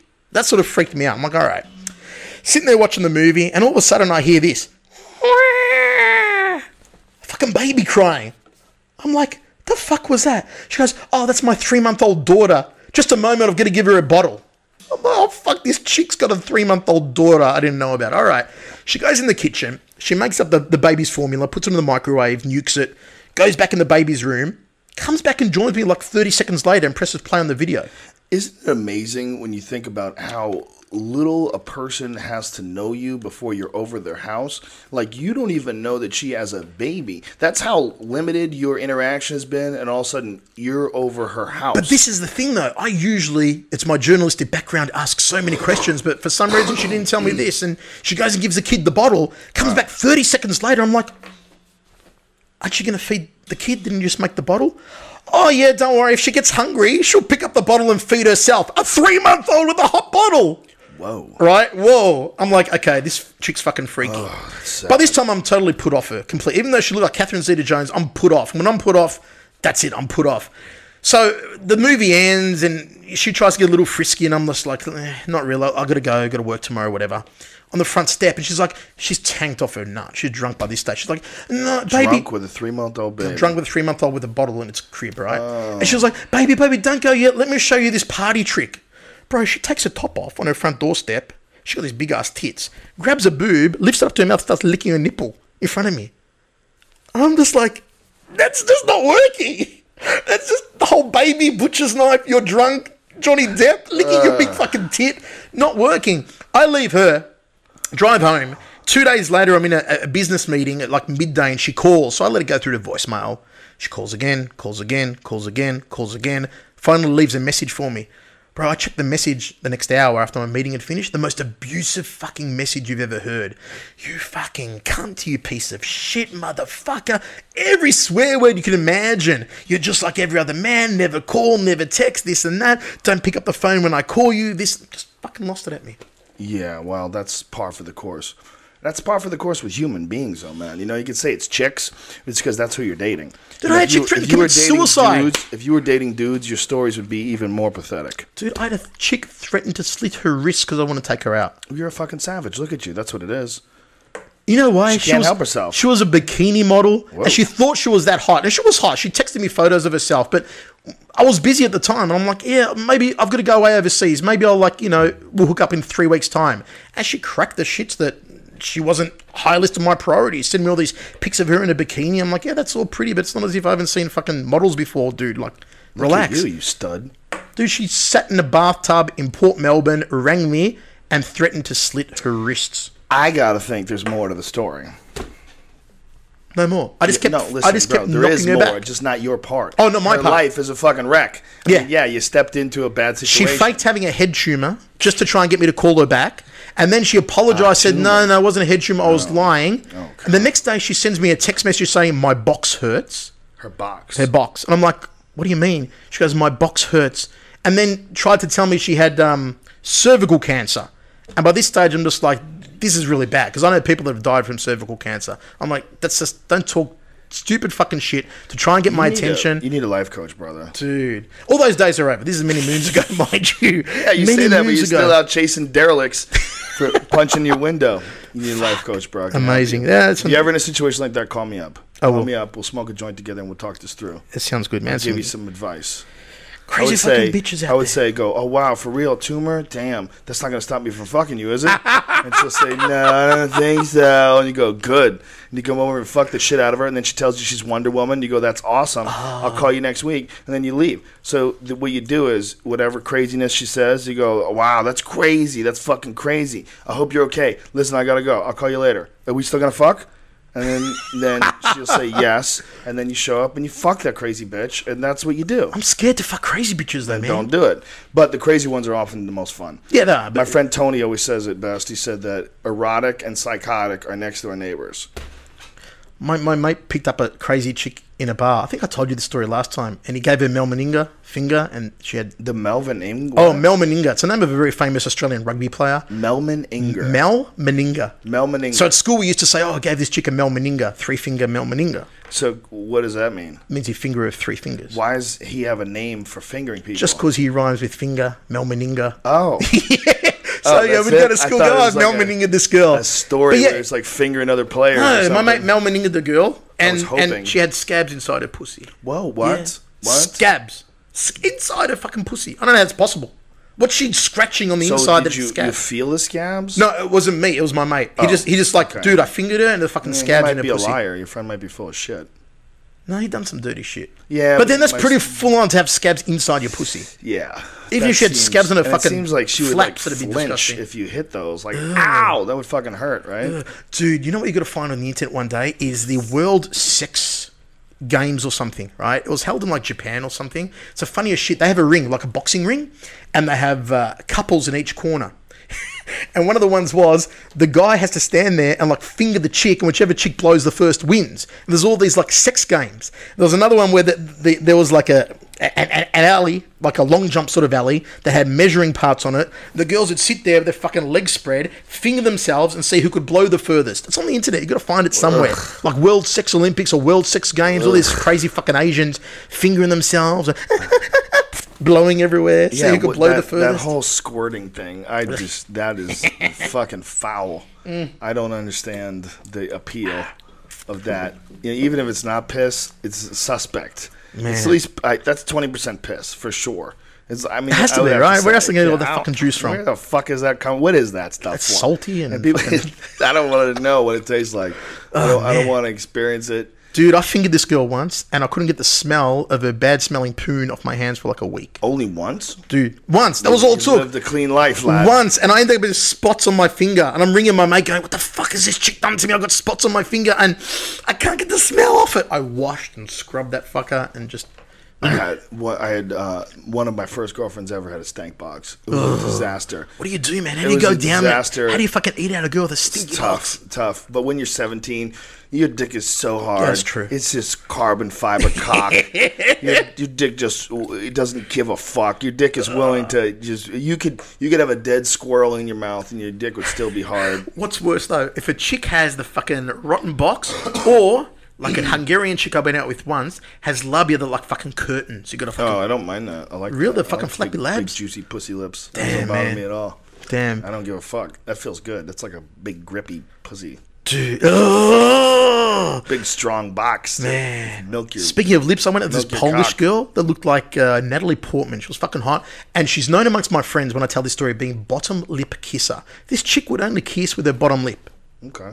Dude, no top lip, no tongue. Just a Long as bottom she lip. sucks dick with both of them. You know what I'm Bottom saying? fucking lip. Come on, son. I broke up with her because after 6 weeks of going out with her, I'm getting with her lip in the car. I can't say I'm getting with her. I'm getting with her lip. Like passion in the car. Passion's an Australian word for kissing. Right? Did you ever out. ask her to kiss with the upper lip as well? Yeah, I said her name was Liz too. I got a thing with weird Liz's. I'm like, Liz, why don't you ever kiss like with your top lip or your tongue? Right. And she was just like, well, that's just the way I kiss. If you don't like it, then don't kiss me. And she was fucking hot. I'm like, oh fuck it, I'll kiss her anyway. Yeah, But you she was gotta put a chick in check when they talk like that, Mike. This is what you Yeah, gotta nah, say. she In was a just- moment the girl says something like that, and go, listen. You seem like you're in a bad mood, so I'm going to send you home, and you take care, and I'll call you later. Dude, where were you on my shoulder when you could have been Need me? that, dude. Because that's the reason I dumped her eventually. After 6 weeks, we're making out in the car. I lean over to put a hand on her tit, on top of her clothes. She's like, no, I want it to be special. The fuck? After 6 weeks, I can't even get a fucking tit. This is all shit that happened to me when I was in high school. It's true about Australia. Like, you guys, like, catch on late? Like, things happen later for you? I was a late bloomer, man. I was the biggest fucking nerd when I was young. It took me When did so you long. first get your first slice of pie? Fuck, man. You know what? My first kiss was at 16. My first slice of pie was not until like 21. God damn, With son. a French Mauritian girl that I was dating who was like I thought you were 18 going to say at a the time. French Marine. French You got some, I'm like, whoa, this could French get ugly. Mauritian girl named Annick. She was hot too. Yeah, but man, I was a late bloomer, but I made up for it in due time. Listen, man, you're always going to run into weird people if you're trying to date, because you're going to go and run into weird people who just randomly try to make friends. You know, the problem is people are so horny that they're not that particular about who they stick their penis inside of. That's why you wind up with so many fucked up situations. So you know the thing that shits me, and maybe you can relate to this as well, is that when I used to date chicks and I go out with chicks, and there was like chicks that I used to like that didn't like me back then, but recently, because my profile's gone up, you know, working on TV and people are seeing my face on TV and stuff, those chicks like send you a message out of nowhere, find you on Facebook or find you on Twitter, or, you know, they suddenly have your number back in their phone. They're like texting you, you know, let's go out. How you doing? Been thinking about you. It's like, the fuck, man. Only because you've seen me on TV or something, you come fucking squirming You should back. take advantage of that and just stuff your cock in your mouth. I don't know what you're complaining about. It sounds to me like they're throwing some pussy away and you're all indignant about it. I used to be very selective about my brother, my pussy selections, You man. need a life coach. I'm telling you. I can help you. Dude, did I ever And tell you offer that? my services. Did I ever tell you what happened in Vegas the first time I went there at Ray? Actually, Ray Seffo doesn't even know this story. I can't believe I'm about to tell it now. If Ray listens, he'll kill me. So Then don't tell it. I'll tell it. Fuck Don't it. throw Ray under the bus. No, Ray wasn't there. I was using Ray's house. Oh. I was in Vegas for the first time ever. This is like going back in 2006 or 2007 for K1. And after the show, we'd stayed at Bellagio for K1, and then I stayed at Ray's for a few nights. But he was going to Japan, so I had a whole house to myself. And I met this girl at Caesars. Beautiful black girl, man. She looked a bit like Janet Jackson-ish, sort of really hot. And I had her number, and I thought, oh, I'll give her a call and see what she's doing. Ray had a big fucking house in Vegas with a jacuzzi out there, and I'm like, yeah, this will be impressive. So I ring this girl, and she's like, oh, yeah, cool, I'm not doing anything. I'll come over with my cousin. Is that okay? And I'm like, sweet, come over. Got a whole house, fridge stocked of alcohol, fucking fridge full of food. Come on over. So she comes over with her cousin, and her cousin's cracking hot as well. I'm like, oh, this is too good to be true. And she goes to me, do you smoke? I'm like, no, not really. And she goes, do you want to have like a puff in the jacuzzi? I'm like, oh, fuck it. She's like weed. She's talking about weed. Weed, right? And I go, okay, cool. She goes, do you smoke blunt? And I didn't know what blunt was. I go, no, I don't know what blunt is. I go, what's blunt? Is it like marijuana? And she started describing the fucking process, whatever, to me. But she got like a cigar that was that big and somehow sliced it with a razor blade and hollowed it out and stuffed all this blunt in there. So we go into the... Well, what it is two different ways. Okay. In England, a lot of times they'll even roll their joints with tobacco in it. They'll roll like cigarette tobacco. That's with how they do it joints in together. Australia too. They do that to make it burn longer, not burn out. Well, don't do that. It's terrible for you and it ruins the whole thing. And then the other way is the blunt. There's two ways of doing that. Sometimes with tobacco inside of it, but most of the time not. But using the tobacco leaf, which is the cigar case. You know, the difference between cigars and joints or cigarettes is that if you smoke a cigar, there's an actual leaf that's covering it. The whole thing that you're smoking is pure plant matter. You know, and a good cigar, especially, like, they're prized for their leaf and their wrapper. You know, it's a special plant that they grow just particularly for that purpose. Well, you know, when you inhale it, though, you don't inhale a cigar. When you smoke a cigar, you take a breath, you keep it in your mouth, and then you blow it out and you taste it, and you get a buzz from the nicotine. But you inhale weed. So when they roll these blunts, they're inhaling this deep, heavy tobacco So smoke. is blunt the type of weed or just the way you roll it? It's the way you roll it. Oh, okay. I thought it was a type of weed. No, Okay. no, it's the way you roll it. Okay, gotcha. So she called it a So blunt. she rolled the blunt. Yeah, but she put it in a cigar. Tobacco, yeah. So Okay. it's tobacco and weed together because of the tobacco leaf. That's what's going on. She puts in this big ass cigar. We go out to the jacuzzi. And I'm like, this is fucking mad. There's two hot chicks either side of me in the jacuzzi. It's like 9 o'clock Cut at night. to you naked, white like paper. It's getting there. Boom, boom, boom. I take 2 puffs on this thing, and dude, I'm fucked. My mind felt like it was just floating over there. Yeah. And I'm like, this is fucking me up. I'm gonna go back inside. Go back inside. I'm walking. I can feel my body walking, but my mind's like wandering off into another realm. You know. I plonk down on Ray's big chair there, and the girls come in like 25 minutes later, and they're drying off, and the cousin starts to sit on my lap and mess around a little bit. Shit, yeah, son. right. Aggressive cousin. And then the other girl's just helping herself in the fridge, eating, having some drinks, whatever. Cousin's all over me. I'm like, this is cool. Still off my fucking brain. And she goes, oh, do you want to go upstairs? I'm like, sweet. All right. So then you're upstairs and the other one robs you. Robs Ray's house. Upstairs, into Ray's bedroom. And Ray's bedroom was like fucking... He had this bed with posts, like a jungle fucking bed. It was huge, Really? man. Pimp. Ray's wardrobe was like this size of this room. Fucking huge. So lying down on the bed, getting naked, blah, blah, blah, mucking around a bit. And Ray's got one of his world title belts near the bed. Right. And she's like, do you like being spanked? I'm like, no. I'm like, whatever. Ray Whatever. Cepho's world title bout. She gets Ray's world title belt, turns me over and starts whacking me on the ass. Whoa. With his world title belt. Whoa. You seen those kickboxing world title belts? Those things are fucking heavy, man. Whoa. Yeah. Again, you need your life coach. You call me up. Yo, Joe, I'm at Ray Cepho.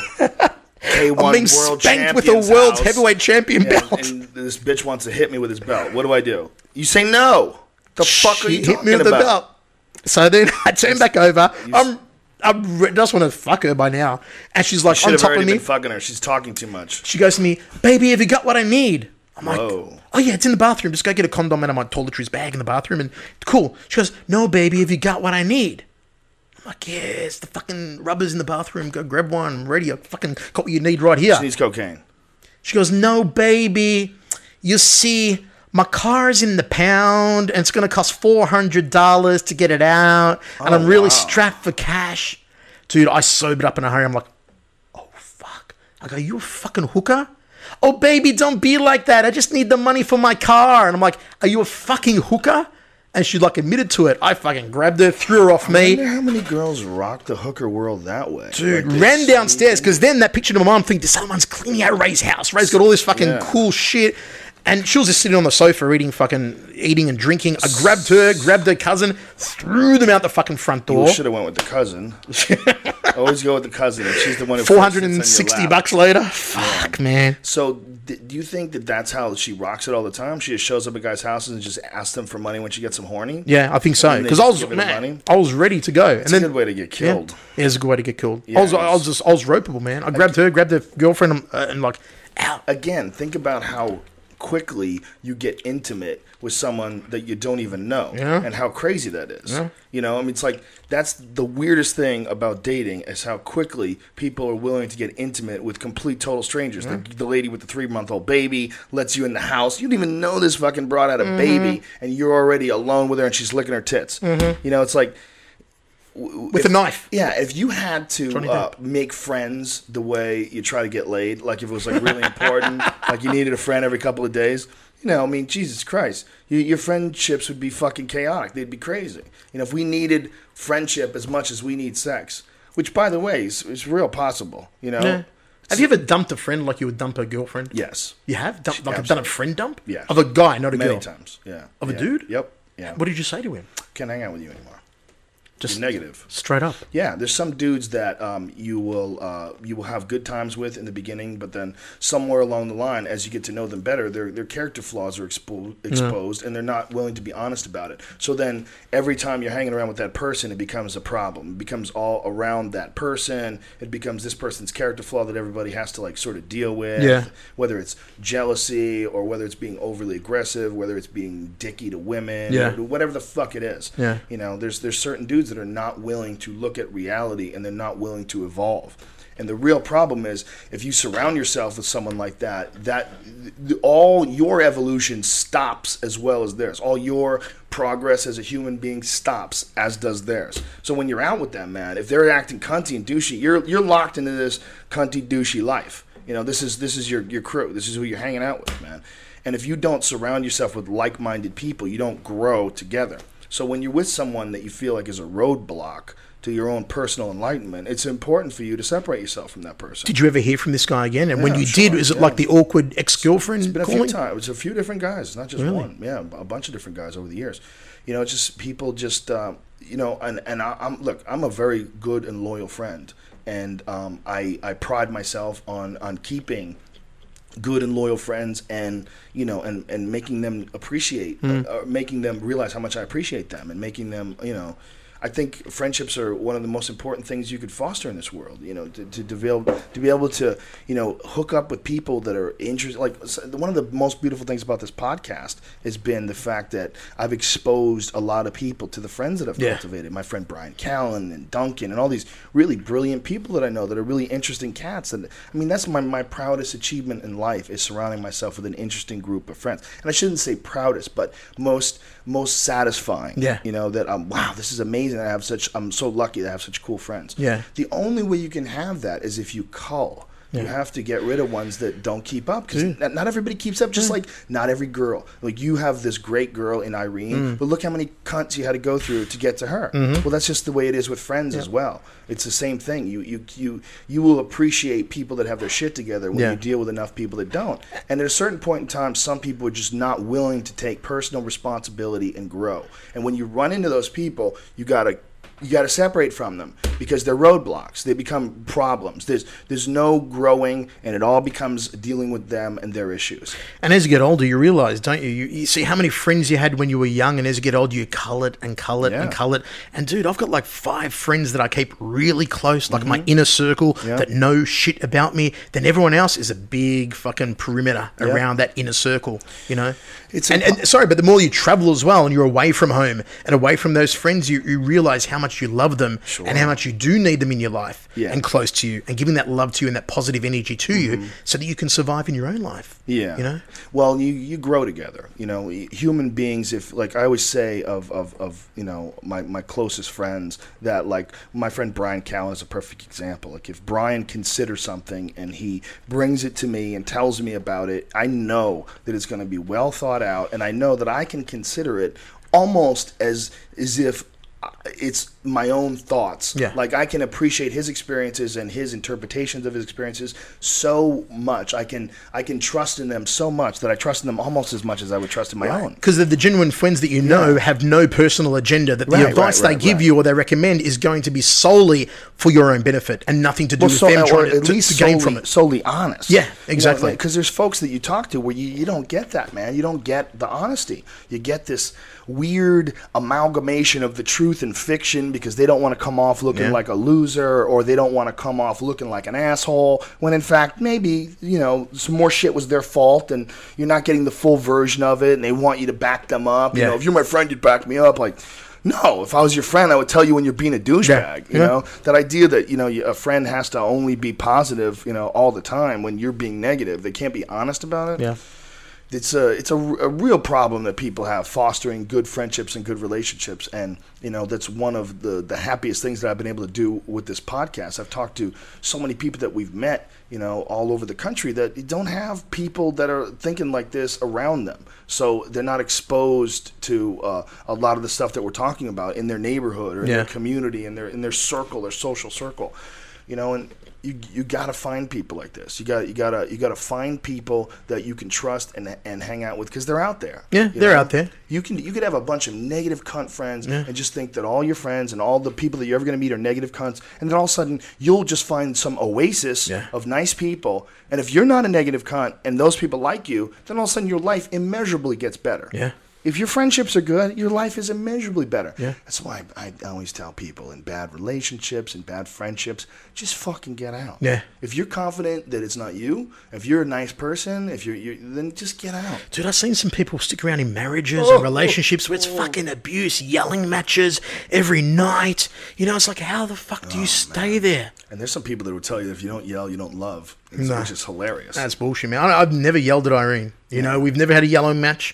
We might have disagreements, but they're fucking over in 30 seconds and they don't get nasty. No yelling matches. Just like, why would you? Yelling matches usually come, I think, in relationships where someone is trying to point score on their partner and get the upper hand. And I always think to myself, Joe, if you love someone, why the fuck would you want to try and point score on them?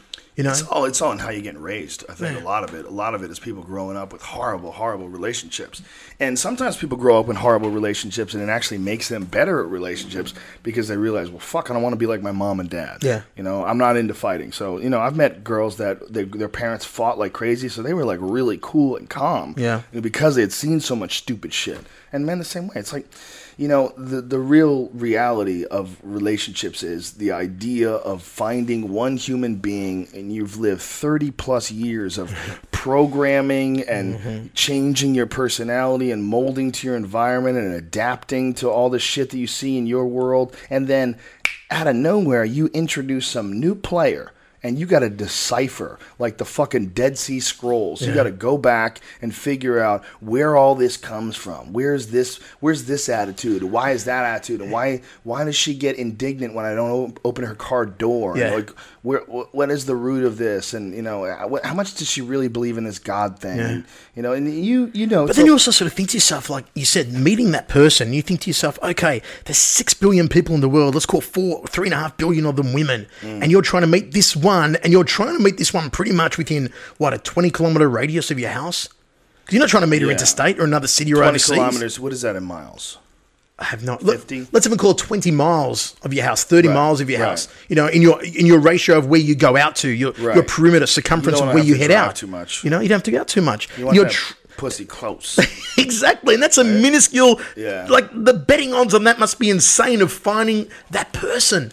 Are you kidding? In Los Angeles, there's so many fucking people. You know, it's not going to be the perfect. I mean, you know, what is the perfect person? You know, it's like everybody's got their own different version of what the fuck that is. But the reality with most people is they don't like themselves. So they're going to be a shitty relationship no matter what. No matter who they get hooked up with, they're going to be self-defeating and self-sabotaging. That's the majority of people, especially people struggling. Yeah. Especially people that aren't happy with their art or their career or their chosen profession or whatever the fuck it is they're pursuing, and they're in some state of turmoil where they're trying to accomplish some things. There's a lot of people out there unhappy with themselves, man. And they're not going to be happy no matter who the fuck they're with. Yeah. They're gonna get comfortable with anybody and start being dicky with them because they're dicky with themselves. And then, like you said, they're the people you don't want to be around because their negative energy is just fucking intense, man.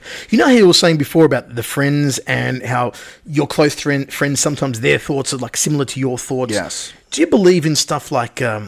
if you ever research Edgar Casey, you know, who could apparently medically treat people by apparently being able to tap into the worldwide consciousness of everyone and pluck any information he needed from any mind in the world to be able to diagnose someone? I have heard pro and con for Edgar Casey. Yeah. My friend Eddie is a big proponent of Edgar Casey, but he's also like big into UFOs and he loves sexy things. He loves ghosts and he's spirits and channelers and he loves all that stuff.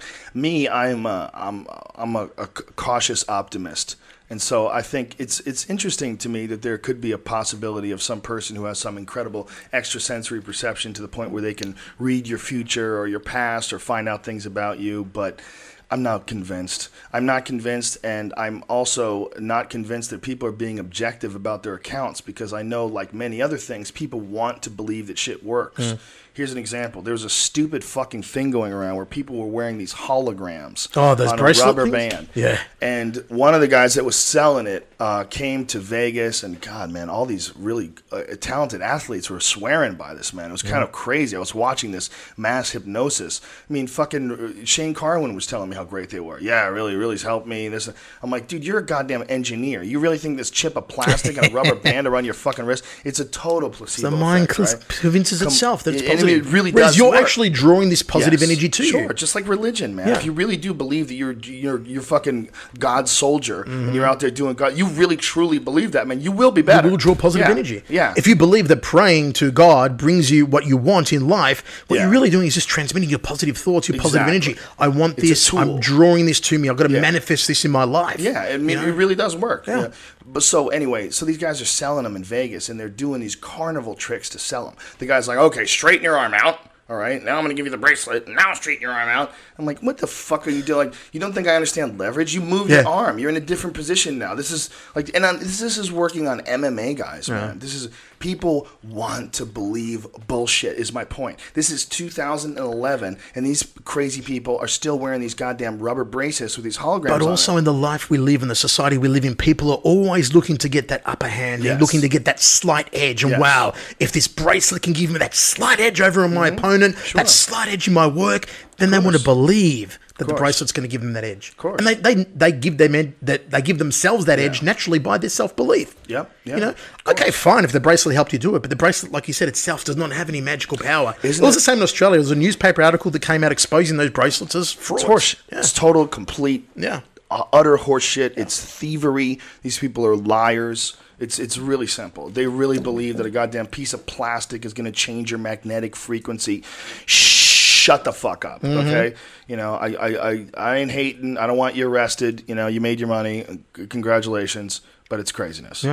Yeah. But a lot of people want to believe in it. And it's interesting to me that people are so anti-performance enhancing drugs, yet they'll wear a rubber band with a fucking hologram on it. You know, like it's going to reprogram your system. Like, wait a minute, man. What are you doing there? That's not natural. That's okay? What if that hologram made you Superman? Would that, you know, would people still be complaining about it? What if the hologram, you put it on and all of a sudden you're jumping over treetops? Yeah. You know, I mean, would you say now we have to take it off? It's too good. It's performance enhancing. Do you draw the line to drugs or what? If it works at all, it's performance enhancing. If it works at all, it's not natural. Yeah. It's so strange what arbitrary line in the sand we draw as to what is a vitamin, what is an athletic supplement, and what is performance enhancing. At what level does it get? Because there's all that shit is performance enhancing. Goddamn vitamins are performance enhancing. You take a headache tablet because you got a headache before a fight. It's performance enhancing. It's going to enhance your performance. You know, anything can be constructed as performance enhancing. So it's vitamins are. Yeah. I mean, if you're eating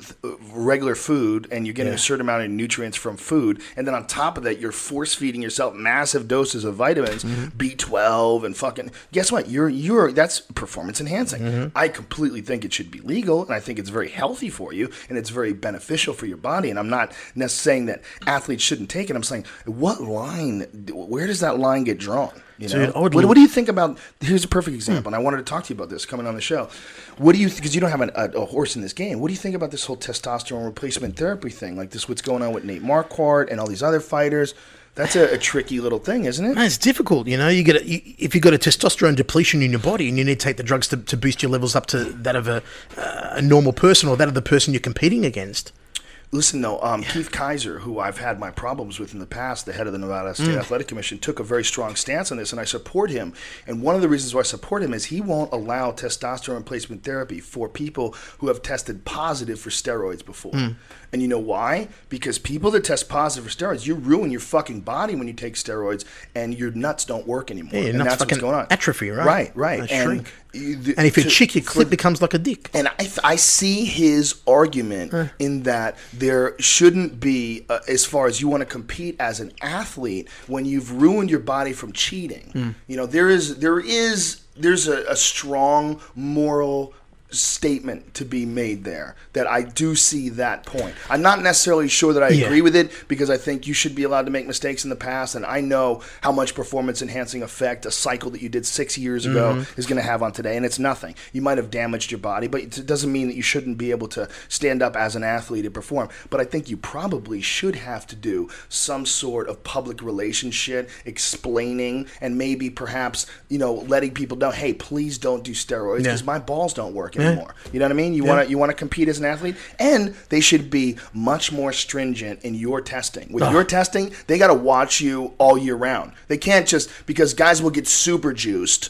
and then they level off right before they get on the cycle, scale. and then they hide it. There's masking factors you can use to hide it. The way you can't beat it, I believe, I'm not sure, maybe someone can tell us, is blood testing. Blood testing, guys, you can even detect human growth hormone, which they're not doing in Nevada. They're not doing blood testing. Blood testing is the way around a lot of this. And they recently got criticized by some anti-doping something organization was talking about what the Nevada State Athletic Commission is doing. They're saying there's two reasons why their system is very ineffective. And then they're doing their best, but the two reasons are, one, they're doing just urine testing, which just doesn't show enough. It's the easiest thing to cheat, man. I've heard so many stories of so many fighters and how they've cheated urine tests. Well, how about dudes who show up with non-human piss? Like Kevin Randleman had some non-human piss. Exactly. Guys got some possum piss. Guys in Japan that have used fake penises. Yeah. So the commission guy's standing next to them here in America, and they got a fake fucking plastic dick that actually has someone else's piss in it. So they're squeezing out of the dick someone else's piss that's clean, obviously. Yeah, it's a urine originator. I think it's not like the commission's going to go and touch their dick and check it's for real. It's like looks like a penis. Yeah, it's hard to figure out. Yeah. So they have to stand like right over you. So I guess these guys have to just get that pissing with the fake dick down. They got to get really good at it. Yeah. But there's ways of people masking. If a guy's not shy though, you can go, let me see your dick. Let me see it. Let me touch it. I'm gonna have to touch pull the foreskin back. That's a fake dick. That's a fake dick. Pull on. I'm gonna pull on it real quick. No, don't pull on it. Pull on it, just comes right off. We're getting shaking it in front of him like a jellyfish. You motherfucker! This is a fake dick. How prevalent do you think growth is in the sport? Huge. I think it's so huge. Too. And there's been a few controversies. There was well, I shouldn't talk about that, but look, here's the bottom line. Anything that helps you, anything that makes your body perform better, for sure, someone who's living is stepping into a goddamn cage and throwing their bones at somebody. And the only exceptions are going to be someone who's an elite athlete who doesn't need it. There's a lot of guys who don't need anything. Young guys who are recovering at a high level still, and they don't need it. They're just high nutrition and taking care of their body. But older athletes, man, when you get into guys, that are in their late 30s and like you see a guy like Bernard Hopkins. Look, I am not going to cast any speculation as to what Bernard Hopkins is taking or not taking. I'm a Bernard Hopkins fan. I'm a fan of his technique, of his heart as a boxer. But that said, isn't he like 46 years old?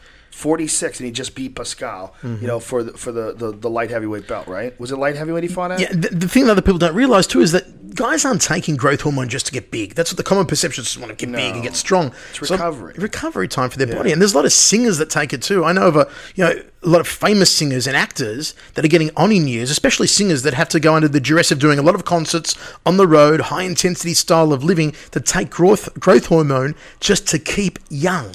Just to maintain a youthful look and be able to recover the stress they put on their bodies. Well, it's not just strictly limited to athletes. Yeah, but the athletes for sure are the ones who are going to need it, because they're the ones who they're worried about their actual physical health when it comes to competing. They're the ones who are really going to need it and really going to want it. And I always stress this. This is a finger. The stopping steroids or stopping any of this is a finger in a dam that is eventually coming down because of science. Yeah. There's going to be a large scale ability to manipulate your own genetics. It's just eventual. It's going to happen. There's no doubt about it. They're looking into all sorts of artificial organs and recreating organs in labs, and they've been successful in doing this and successful in transplanting these, and they're working on manipulating the human body at a very high level, and they're not going to stop. So it's eventually going to keep going in the same direction it's going, and one of the directions is, of course, performance-enhancing drugs, anti-aging drugs, things that make people younger. They've already discovered all sorts of different ways to manipulate the genetics to make mice stronger. Yeah. Those things called myostatin inhibitors that they've done with mice, and there's photos of whippet dogs, and apparently whippet dogs are more susceptible to this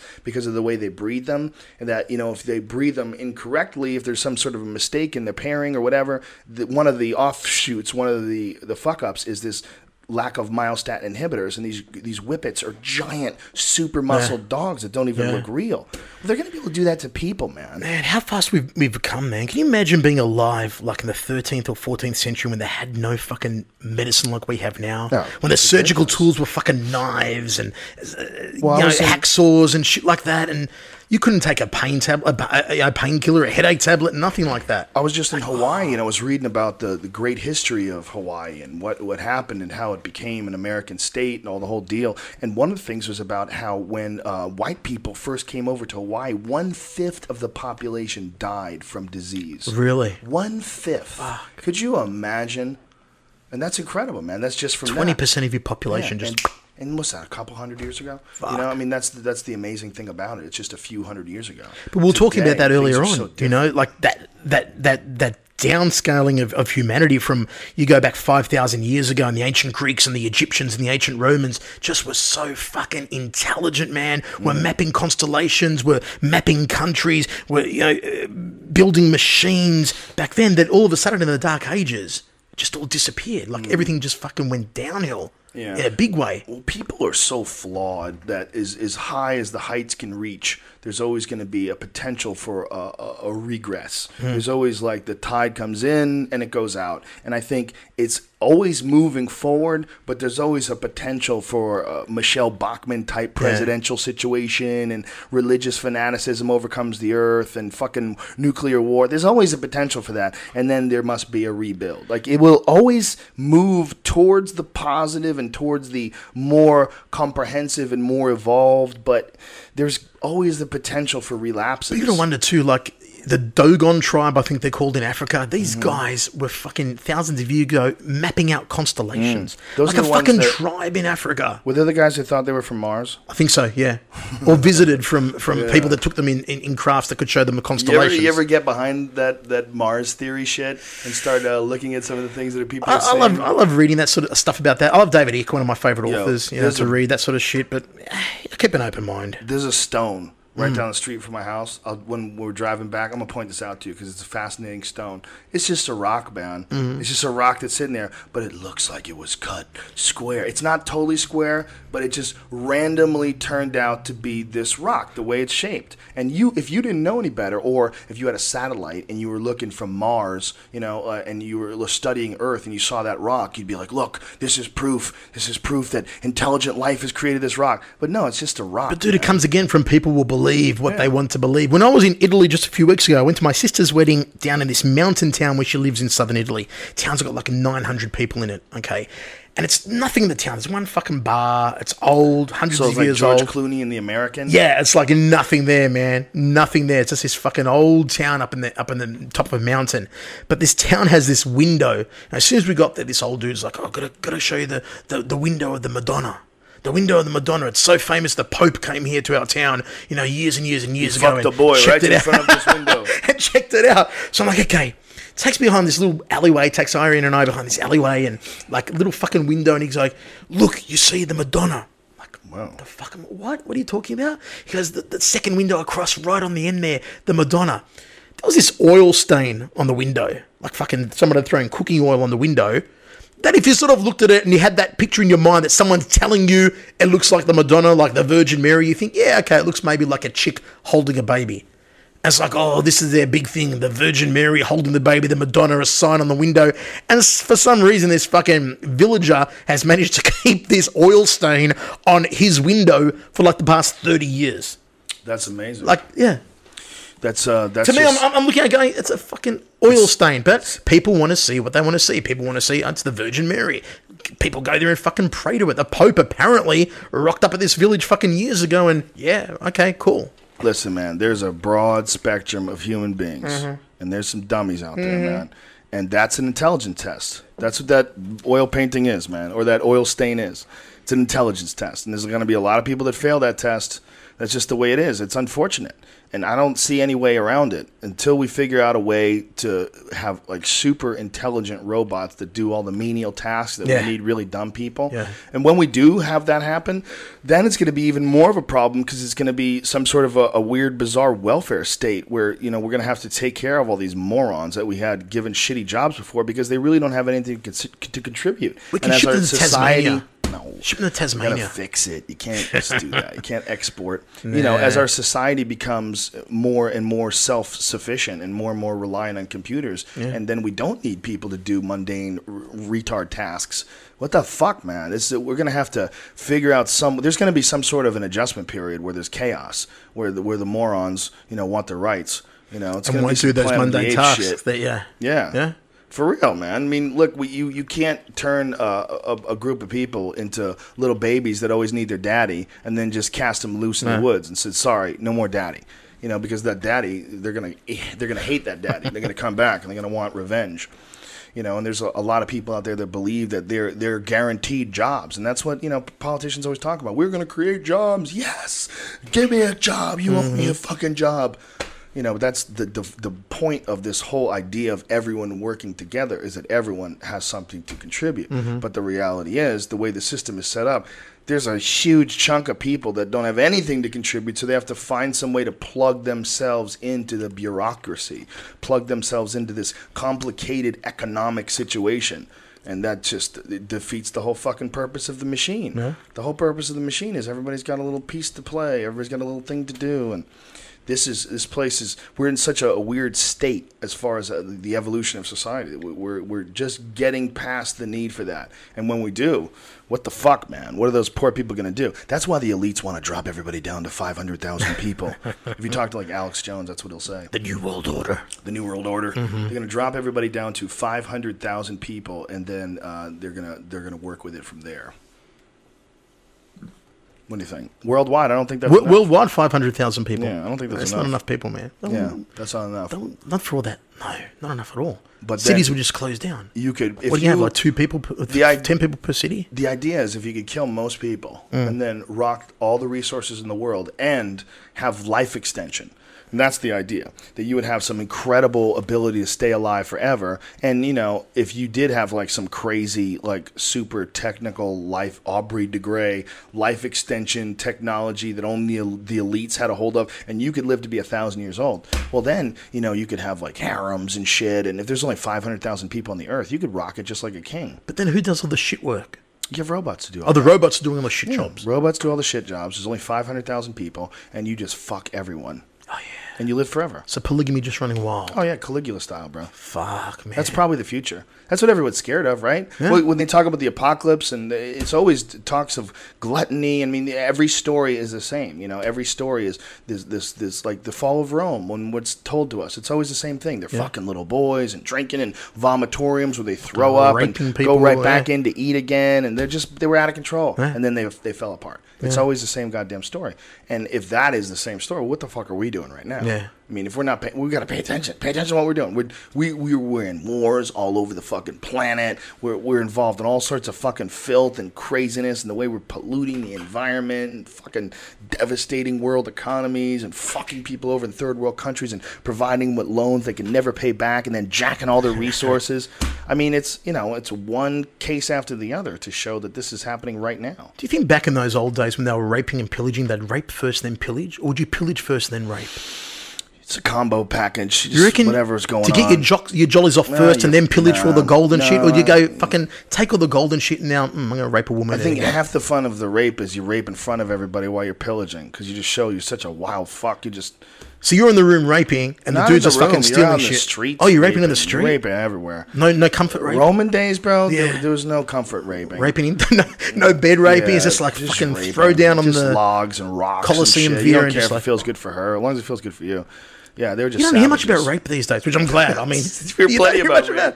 Really? You're good on the internet, man. No, man. But in Australia, rape's a crime that seemed to be trendy for criminals in the 80s and early 90s, but not many rapists these days. Well, you know what Australia wised up and did? Legalized prostitution. Yeah, that's true. Yeah, actually, that's a good point. I forget you guys don't have that a lot here. Yeah. There's a big goddamn difference. Yeah. And even if you don't want sex, you just want to go somewhere and get jerked off. Yeah. In Australia, that is you can go during your lunch break and get a 15-minute hand job for like $40 at a brothel if you find one, you know? There's plenty around. And it's clean, and that's a wrap. It's just a hand on your cock, just a nice little massage. What's the big deal about a hand on the fucking cock? Exactly.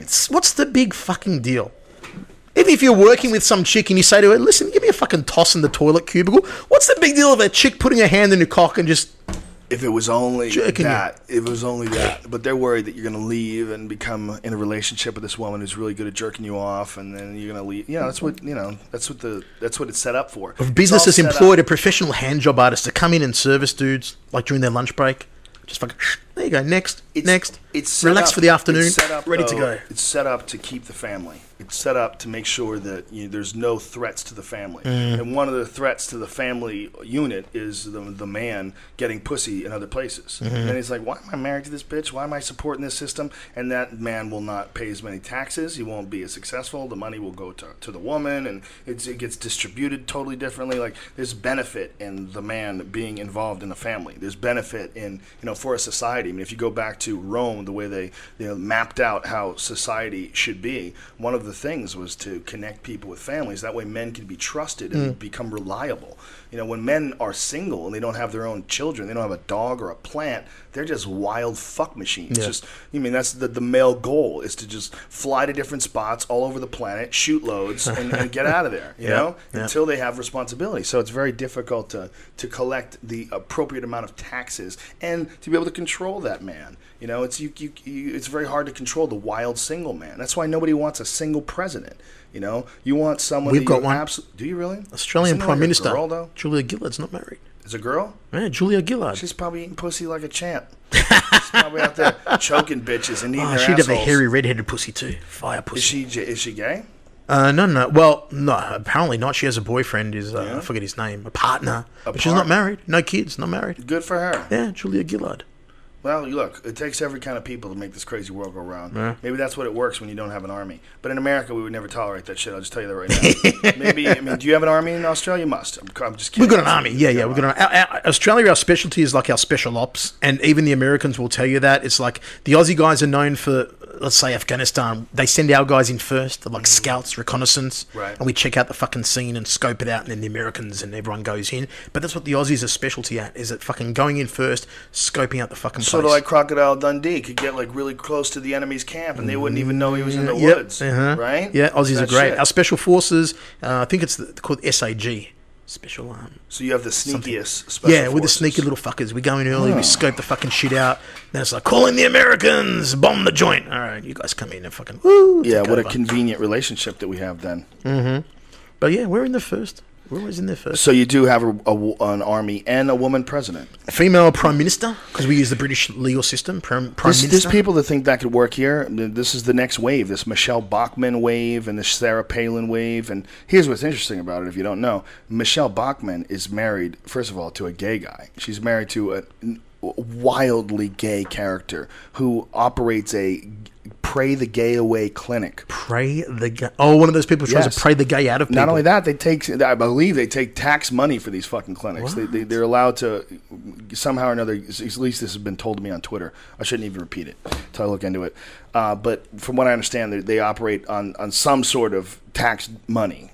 Really? Somehow or another they operate on taxes. I need to look into it to find out it's true. But what is true for sure, whether that guy knows it or not, he's gay as fuck. He is gay. He is gay as Ricky Martin in an airport hangar full of dicks. He's gay. This guy's gay, and he might not know it, but the way he walks, and the way he talks, and he was talking about gay people being barbarians. He called them barbarians, really? And so all these gay dudes dressed up as barbarians and went to his clinic. And there's a YouTube video. I tweeted it a few days ago. There's a YouTube video of these guys. And I tweeted, the guy sent me a thing like, thanks for tweeting it. And I go, dude, is that you? You're a fucking hero.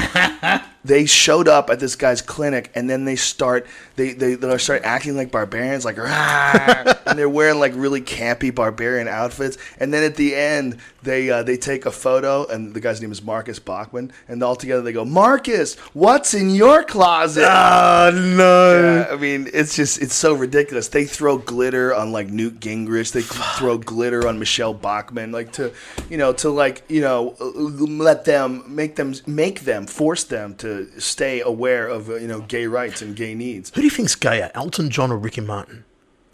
I think they're probably equally gay. More Elton John, because he's been around back when there was no internet and you could just go crazy freak orgy gay. Yeah. With crazy sunglasses on. But do you reckon he gives it or receives it? Elton John gives it, I would say. You reckon Elton's a giver? Except head. I think he receives the head. but gives the fucking And gives the ass cooler fuck. up the That's what ass. I would say. And Ricky, I say both. He does whatever. double adapter, really. Yeah, he's fucking moving around. He's moving and shaking. He's not adverse to any kind of experiences. Man. Hey, you say but you know what? If you were gay, you would say the other way. I have a friend who's That's gay, true. who's a comic, and he said, first time I saw pussy, I was like, ew, when's it gonna heal? We used to have the saying when we were young. We'd talk about a chick's pussy. It's like, show us where the axe hit you. I heard that as well when I Gash. was very young, but I didn't remember it. Show us where the axe hit you. Yeah. Oh man, why did I ask you that? Elton John or Ricky Martin? Yeah, man. Why did you ask me that? That's I don't because you're know. used to doing that. You're Yeah. used to with that whole fucking voice verses. You I'm always used have to the two quirky questions questions. to throw people off. So with Elton John, it'd be knockout, chokeout, wedgie, or head job of another guy. Not the bowl of fried shrimp. Yeah, Elton John's been around for a long ass time, dude. He had some killer hits though. Dude, fucking hell. He had a weird relationship too. Like one guy would write the song. and Yeah, he would Bernie sing Taupman them. would write the songs and Elton would sing them, and Elton Yeah. plays the piano. Fucking genius artist, though. Yeah, genius artist. Genius But fucking it's, artist. there's something I really appreciate a guy who writes and produces all of his own shit. For whatever reason, it's like a comic. Like if I find out that a comic has joke writers, I don't like him as much as a comic that doesn't have joke writers. You know, and for whatever reason, man, it's the same thing. Like I know that Elton John's brilliant, and I love his songs, but I would like him more if he wrote them. Yeah. You know what I mean? Yeah. Does that make sense? Are you still into country music? Because Yeah, last time I we like did the all voice of it, versus, yeah. you were like all getting up country music and shit, man. I like Dwight Yoakam. I like some country music, and I like some music that you wouldn't consider country. Like I like Leonard Skinner, which is really like Southern rock. There's a lot of country in Southern rock. Like there's a song called "The Ballad of Curtis Lowe." That's a goddamn country song. You know, it's a great song. There's a lot of it's just like it's a style of American music that I don't think that gets enough respect. There's some jamming country songs. Sorry, going back to gay people, apparently mixed martial arts has a huge gay following. Of course, Huge gay following. what, men with perfect bodies that Yeah. get on top of other Yeah. men. I was and talking to force Andrew themselves. Simon, the CEO of HDNet, a couple of days ago, and we'll talk about ratings and demographic of viewers and that. And he's like, huge gay viewership. Of course. Huge gay viewership. Yeah, I would imagine. Yeah. Yeah, I would Yeah. imagine, especially ones who like brutes. Yeah. Oh, can you imagine a gay guy like getting a boner over Brock Lesnar? Oh, I've seen gay couples at fights before. oh, really? Yeah, for sure. Gay couples enjoying fights. Guys who you just know are gay. You know, one guy's no doubt, no doubt. I've seen it a bunch of times. Would a gay guy still get the same reaction though if he fucked a girl in the ass? A girl in the ass. What do you mean? Okay, so a gay guy will fuck another gay guy in the ass. Right. But would a gay guy be opposed to fucking a girl in the ass? I mean, an ass is still an ass. I think gay men look at women much more sexual because of society, that's why women think of women as being sexual. It's like women will make out with women Yeah. and party with women. And part of it is because they think that guys like it, but also part of it is because in our society, it has been deemed that women are more sexual. They're more sex objects. They use them to sell watches and cars and shit like that. It's like it's more natural and accepted. So I think a gay guy would have way less problems fucking a straight girl than a straight guy would have fucking a gay guy. You know what I mean? Okay, so if you said to a gay guy, fuck a girl, he'd probably do it quicker than a hetero guy would fuck another guy in the ass. Even though he'd fuck his girl in the ass. Unless the hetero guy was in prison.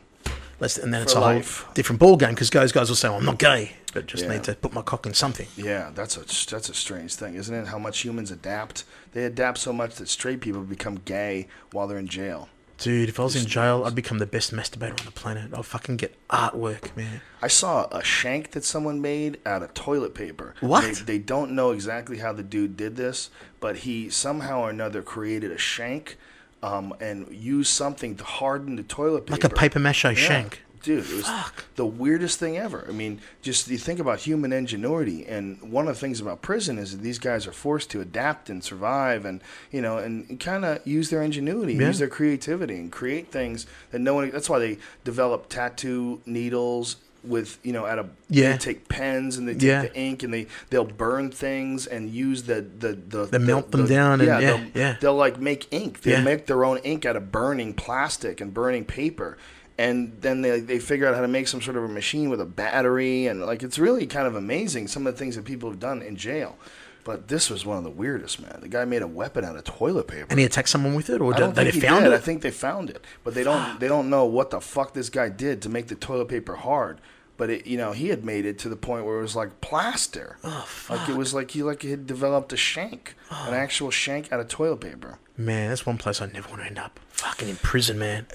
I would not survive. It's a dark fucking world, man. I know a dude who just got out. This guy, War Machine. You know War Machine. Yeah, War Machine just got out like a few days ago, right? I saw him tweeting you. Yeah, about asking where you were playing. Yeah, he got in some sort He said on Twitter it wasn't a pretty fight. experience. Of course not, man. It's horrible. And that's just small time shit. That's just doing a year. You know, you watch those lockdown shows. You get to scary, man. When I was in Jersey for Strike Force, I remember driving back to the airport. I'm not sure if it was Newark or JFK or whatever, but on the way to the airport, actually, you drive past a prison yard, and in Australia, like in Melbourne, we have one prison. Oh, we have Barwon Prison now, which is in the country. It's like out of Melbourne. We used to have one right in the heart of the city, but now it's out. So I'm not used to seeing prisoners. And like we drove past a prison yard, and like as you're driving past, the fucking fence to the prisoners right there, with prisoners walking around in fucking orange uniforms. And even though I was in a cab, I sort of shit myself, just not used to seeing that. Being from Australia, I'm like, fucking prisoners right there, right near the road. I can see them walking around. It's prison is a big sign. The numbers of people in prison is a big sign that this society is a mess. Yeah. That's if you ever wanted like some real hardcore evidence as to how much of a mess our society is, our prison numbers are huge. More people are in prison. More black men are in prison right now than were ever slaves. Really? Yeah, I believe so. I might be wrong. I think that's true though. And, you know, just the sheer numbers. There's millions of people. There's more people in jail in America than all of China. And that's incredible when you consider China has over 1 billion people. There's way more people in jail here. We have more people in jail than several countries. Like, if you add up a bunch of different countries in a row, we have more people in jail than them. Fuck, that is amazing, man. Well, they make money off of it. That's the sickest part about our jail system is that we have private prisons. How crammed must the jails be, though? Very crammed. And they're building more of them all the time. And they're arresting people on more and more silly shit all the time. Well, what's the one in San Quentin? Yeah. So we did a tour in San Francisco a few days ago, and the tour guide pointed out San Quentin, and he said it looks like there might be a possibility it's going to be sold soon. A prison's going to be sold. San Quentin prison, the land is going to the prison's going to close down. They'll relocate a prison somewhere else and tear it all down and build like San Quentin estate. Put houses on it, really? Where San Quentin is at the moment. He says there's a really good chance of that happening. Who the fuck would want to live over all that gay rape? Dude, it is in Melbourne the same. Pentridge Jail, that's what I was trying to think of before, was in Coburg, which is in Melbourne's inner northern suburbs, which has become quite a trendy spot at the moment. Used to be just a big ethnic spot, still is, but now a trendy spot. And that's where Pentridge Prison was located. And years ago, they tore down Pentridge, and now it's apartments. Don't they remember Poltergeist? They built those houses over the Indian burial grounds, and then the ghosts of the Indians came and fucked everybody up. Dude, no way I'd buy an apartment over ghosts Pentridge. Of all the shankings and all the men the forcing freakiest themselves one, on men. If you ever get to Melbourne, I'll take you to the old Melbourne Jail, which is still spelt Gaol, the old way, where Ned Kelly, our most famous jail. The old English spelling is Gaol. Gaol. Yeah. So old Melbourne Jail. Yeah. But so pronounced jail though. Like misspelling goal though. Yeah. No, AOL.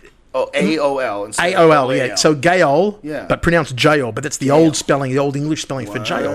And Old Melbourne Jail is where Ned Kelly, who's our most famous criminal of all time. You know, I've seen movies on him. He was the dude that wore like a fucking tin armor. I thought Chopper was the most. Chopper Reed's the most popular at the moment. He's like he's always, the last 10 years or so since Eric Bana did the movie. That was a great movie. Fantastic. Fucking Eric Bana rocks, man. He's a bad motherfucker. And Chopper's a bona fide celebrity now in Australia. He's got a... I like that comedian who does the impressions of him. Harden the fuck up. Yeah, doing the weather and that. Yeah. Talking to little babies. Yeah. Harden the fuck up. Well, you know, the whole criminal thing in Melbourne at the moment is really being glorified, especially our mobsters, because there's this Underbelly TV series, which I think has hit America on one of the networks, but Underbelly is into like its 4th season or so now, and it started off being about the Melbourne underworld, the Italian mobs and the Aussie sort of mobs that were warring with each other over the last 15 years. There's only a few of them left now. They ended up mostly killing each other off.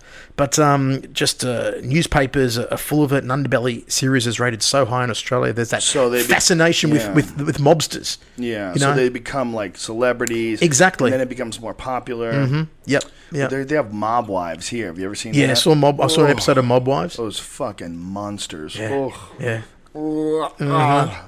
Yeah, it's just so crazy. There's the fat one, who's by herself and her husband left her. You know, they're divorced, but she's like a big star of it, and she's always screaming. And when there's busts on TV, she's smoking cigarettes and crying and screaming. You're like, oh, This monster. How do these women end up with these guys? You know, like those chicks that go to prison, they like to fuck guys in prison and like have relationships with dudes in prison. Like, how does a woman get to that point? They love the strong, like the what it represents. You know, they like going into a restaurant and everybody respects them. They like the fact that people pick up the tab because they're afraid of these people. The people Dude, date a fucking fighter, date a fucking mass murderer. Yeah, there's something about it. It's like, you know, I mean, it goes back to the Godfather movies. It goes back to the John Gotti thing in New York. It's like there's this weird sort of a romantic thing of knowing someone that's in the mafia.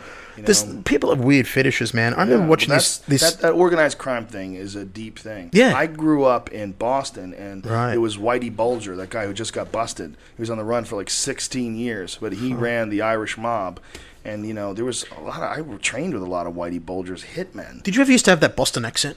Yeah, I had that for a while. Really? Yeah. That's a cool accent, man. It was pretty decent. I love it. It's cool. Whenever I see a movie set in Boston, a guy and you want to look like a douchebag, it's a great accent. I love the sound of it. Pack your fucking car, hide the fuck up. I heard myself on TV when I was 19. I was in the Bay State Games, a Taekwondo tournament, and I heard myself on TV, and it was so bad, I immediately got rid of the accent. I figured out how to get it out. Yeah, I had it. It was pretty deep.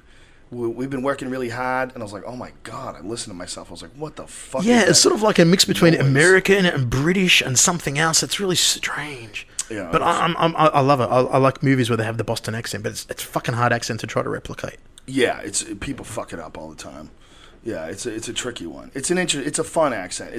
It's a good accent to have if you're drinking and you're around a bunch of guys who have Boston accents. I guarantee you they're going to be funnier. That's probably the funniest group of humans per capita is Boston men. You know, it's a hard life up there, man. Women are ugly. It's cold as fuck. Women are ugly in Boston? Oh, monsters. Really? Monsters. Women in Texas are hot, like man. I said, it's not that it's their fault. Texas is hot women. I was in Dallas. They're the hottest. Like, fuck. The Texans are the nicest Americans too. I think Texas is just really polite and nice. You got it. You're only dealing with city Texas. There's a different Texas. Oh, really? There's a Chainsaw Massacre Texas. Oh. And you got to go out into you got to go to Jasper, where they drag black people behind trucks. Oh, like no. That. Yeah. Really? There's meth Texas. Okay, I'll rephrase. Yeah. Dallas Texans? Dallas is the shit. Oh, lovely. I'll rephrase. Dallas Texas is the shit. Yeah. There's y'all. There's other I love when they spots say that are y'all. great too, like San Antonio and Houston. Houston is amazing. Austin is one of my favorite cities of all time. Austin, apparently, everyone I talk to, it's like one of the best cities in America. Yeah, it's incredible. I've got to go there. But there's outside of that. The problem is you drive outside of that a half an hour and you're in fucking Roscoe P. Coltrane country. Really? Yeah. It's squirrely. Texas is real squirrely, and they got the real conservative laws, and they can fuck you up over reefer or anything. And they've got traps that everywhere. Guy was telling me that make my day law. We can shoot someone that comes into your house. You not only can shoot someone who comes into your house, you could shoot someone who's trying to repossess your car. What? Yep. They've had people who shot people who they thought were trying to steal their car, shot him with a rifle. Turns out it was a repo guy. Turned out that he was vindicated. The guy never did any time at all. Really? Yeah, shot a guy with a fucking deer hunting rifle that was just trying to do his job and repossess a car. Fuck. Yeah. That's amazing, man. Yeah. You're a car thief. You know, that's how they look at it. It's like even though what the repo guy's doing is legal, the bank is repossessing its property and they hire this guy to do it. What the shooter's doing is legal too, because you didn't represent yourself as a repo man. And even if you did, he might be able to shoot you. So it's not true, though, that if you shoot an intruder, you have to kill them? No. It's not true? No, you just have to shoot him. I mean, you don't have to even shoot them. I mean, there's no law. Like, it's like a deer. Someone told me ages ago that, if you shoot them, you got to make sure you kill them, otherwise they can sue you for shooting them. Well, I bet they could. Yeah, I bet they could sue you. Not necessarily whether they would win, but they could probably take you through the system. Yeah. But if you did shoot them and kill them, it wouldn't... No, then they can't sue you, obviously. No, but it wouldn't be. You wouldn't be charged for manslaughter. No, people have gotten in trouble in Texas for shooting their wife and boyfriend and gotten away with it. Really? Yeah, it's a crime of passion. You come home, some guy's banging your wife, and you fucking shoot him. You can get away with that. There's some tricky shit that you can get away with in Texas. I don't know if it's a concealed carry state. I don't know if it is. I don't know if you're allowed to go Wild West style and have a whole fucking holster. Yeah. Because in some places you're not allowed to do that, but you are allowed to carry it out in the open. Yeah. So if you have like a handgun, you're just allowed to hold it out in the open as you walk towards the supermarket. Like, what the fuck, man? You can imagine, you're going to the supermarket and some dude is just walking with his gun out in the open because that's how the law is. You know, the law states that. Like they're saying, coming to America. America is great indeed. What did you think about this whole Norway thing that just went down with this one guy? I'm just getting all the information. Dude, opened up at a camp, a children's camp or something? Killed a huge amount of children. I mean, I don't know how many it's going to be all told because there's a lot of injuries and some of these kids are going to die, but it's over 80 kids, I believe. And Norway's one of those countries that flies under the radar, man. You never hear shit from Norway. Nothing bad ever comes out of Norway. Well, my buddy Doug Stanhope just filmed his last DVD there in Oslo, where this all went down. Yeah. And this one guy, some crazy, all they're saying is he's very religious and, you know, and anti-Muslim, I believe, but that's just, who knows how much they even know about what the fuck the real situation is. It's, you know, it's, the dust is still settling, but what a horrible fucking What causes these people to do this? Is it just the thing is just being fucking pure evil? Just, you're fucking evil? You know, who knows, man? You know, did you ever see the man who shot, there was a woman who was a congressman. Shot in the face or the head or whatever? Yeah. She lived, Gifford, and then, you know, he killed a bunch of people else on the scene. That guy had a bunch of videos that he had put on YouTube and written some things, and it was just, he was obviously, his brain wasn't working right. He had like is like he would make these, he would say these things are just like what they would call word salad, just throw a bunch of words together. It didn't make any sense. Like there was obviously a disconnect. He was functioning incorrectly. And look, the human mind is a very complicated instrument, and sometimes it's fucked up, and sometimes it's off. Just like some people get cancer and some people get diseases, some people's brains don't work anymore. Some people have some fucking, I was watching this TV show where this guy had a fetish for vomit. He was called it's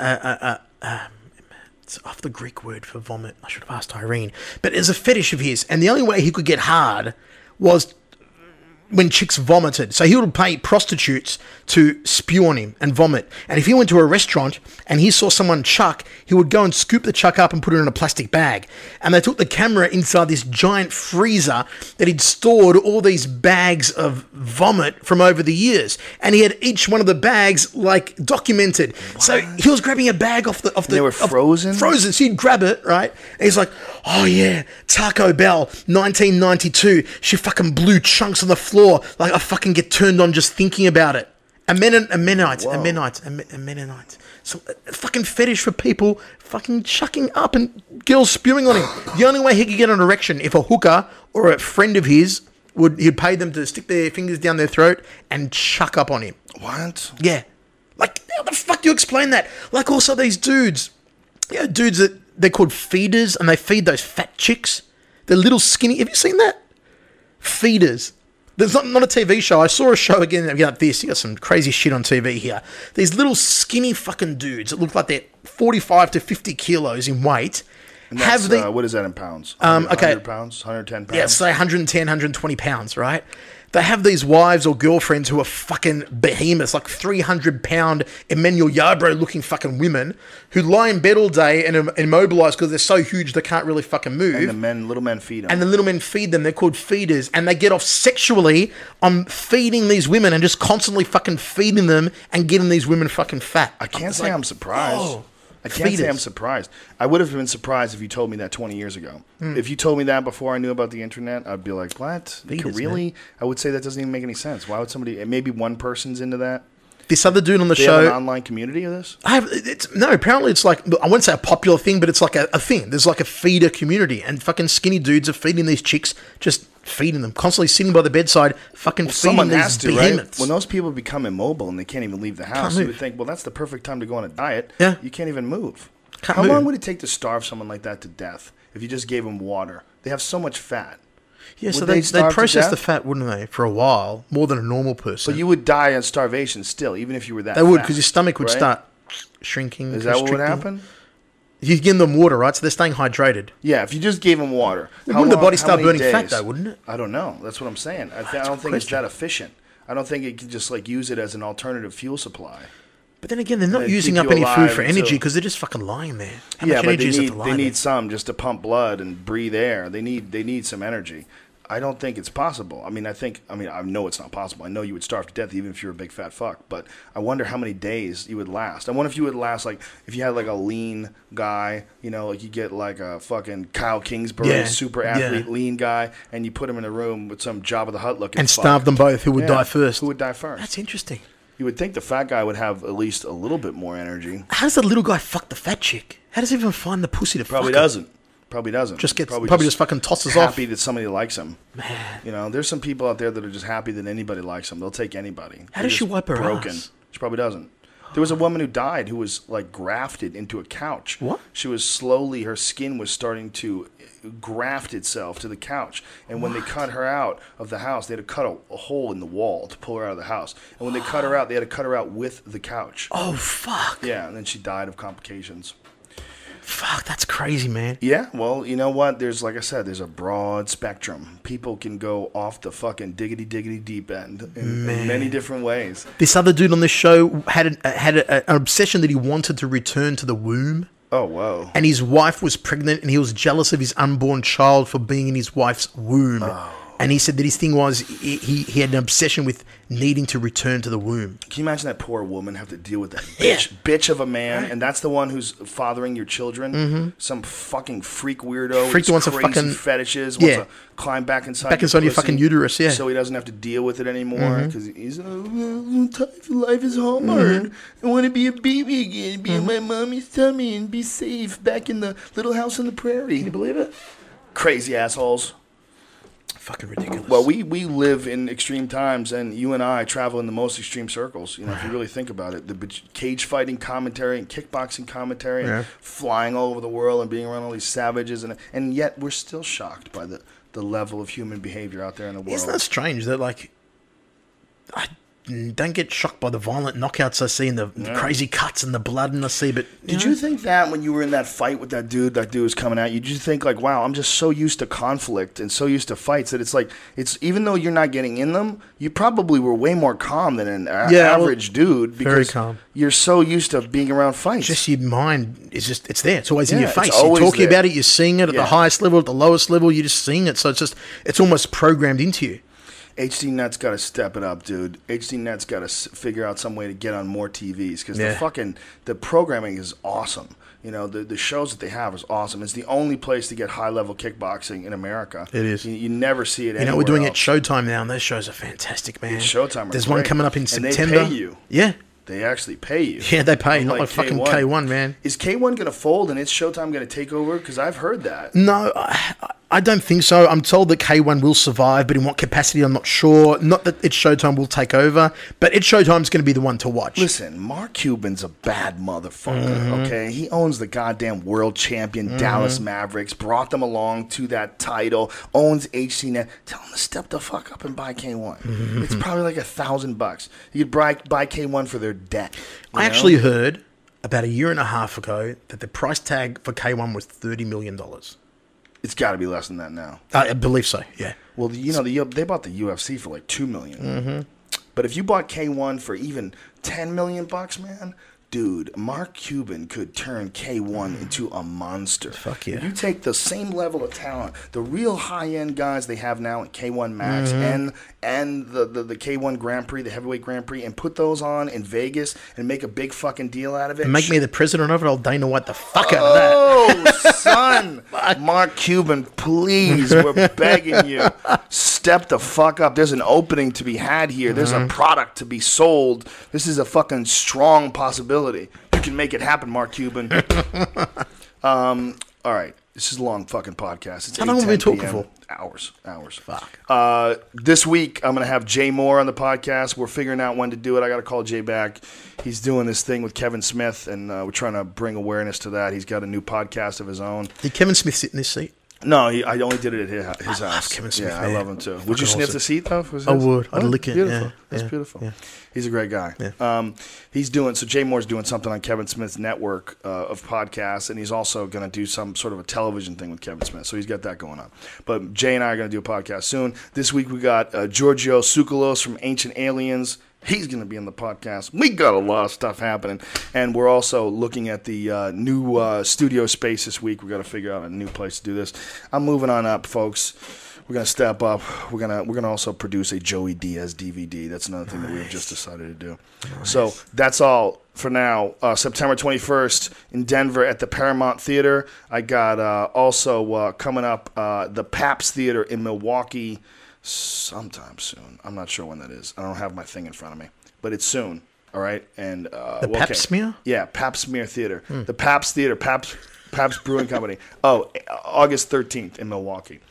So if you want to talk to Mike and contact him, you can get him on Twitter at Schiavello Voice. That's SCHIAVELLO Voice on Twitter. And do you have Schiavellovoice.com too? No, just Schiavello Voice on Twitter. Do you have Or a check me website? out on Facebook. Do you have a website? Nah, just use hd.net. Bro, you need a website, bro. Yeah, you're don't need a stepping website. up. I need Tell to. HDNet to kick in. Get a fucking Schiavellovoice.com. I need to get one Come happy. on, man. Get in there. All right, dude. Thank you very much, Brother, for being on the podcast. fucking pleasure. Always, man. Always good to Fucking hang with you, always, my friend. always. And so Michael and I are going to kick back, and we're going to have a barbecue now, ladies and gentlemen. Yeah. And that's the end of this show. And thank you very much for tuning in. And thank you to the Fleshlight. And if you go to Oh, where's mine? Where's mine? Where's I'll mine? get you one, brother. I'll get you one. Sweet. Don't get crazy. Your wife's here, bro. Go to joerogan.net, click on the link for the Fleshlight, and enter in the code name Rogan, and you will get 15% off. And then you could shoot all your loads at a discount. You can go, oh, that feels good, and I save money. All right. See you guys soon. Bye. Love you, bitches.